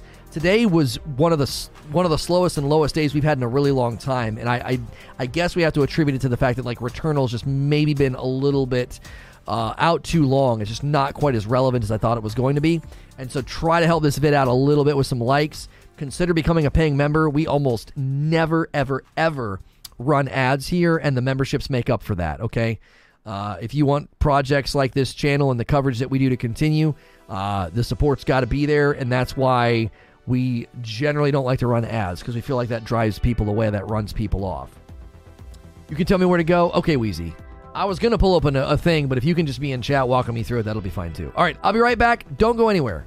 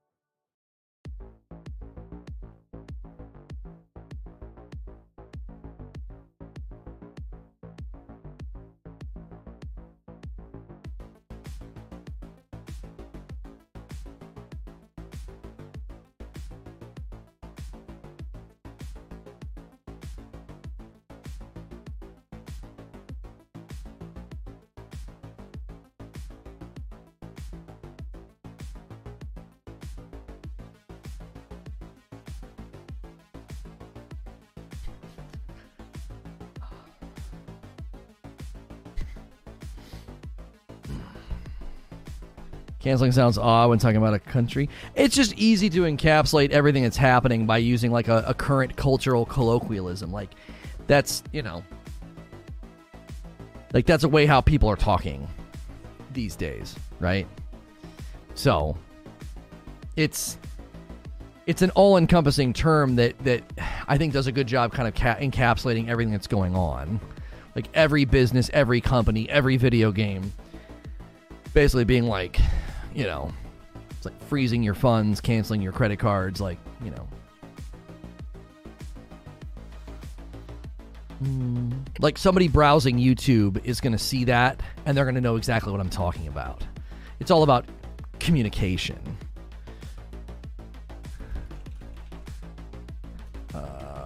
Gameplay. Okay, live.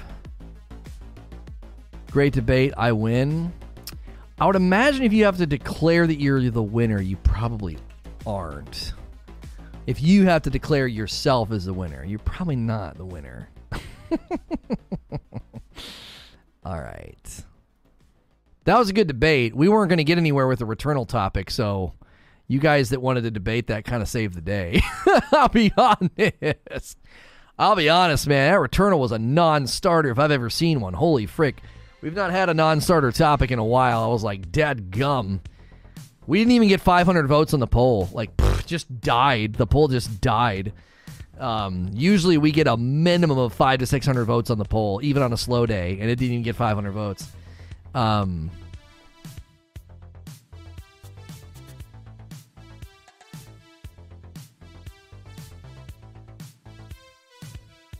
Okay. Quote tweet. Gonna work on the Elden Ring Ronnie quest and then fight the big man Radahn. It's Radahn, isn't it? Yeah.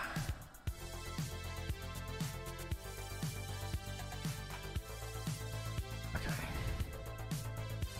So much of your beloved Returnal. Yeah, man. Relevancy is like vapor. Relevancy is like vapor, bro. It's here and gone. And the relevancy of Returnal might have just faded too much. It's a bummer. It's a bummer. Because I think it's a beautiful game. Oh, wait, hang on a second.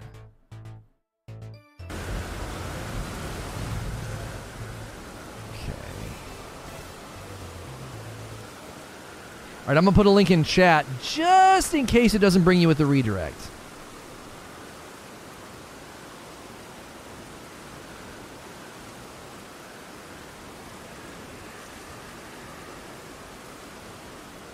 Hey, thanks for clicking on the video. Continuing our Elden Ring gameplay today, working on the Ranni quest. Not sure how to say her name. It should end up having us fighting Radahn. I know a lot of people are looking forward to that fight and us doing that. This morning we talked about the Returnal DLC, the free update that was announced. We kind of been covering Elden Ring pretty exclusively for a while. If you missed that stream and you're interested in the Returnal details, be sure to watch that VOD. I'm going to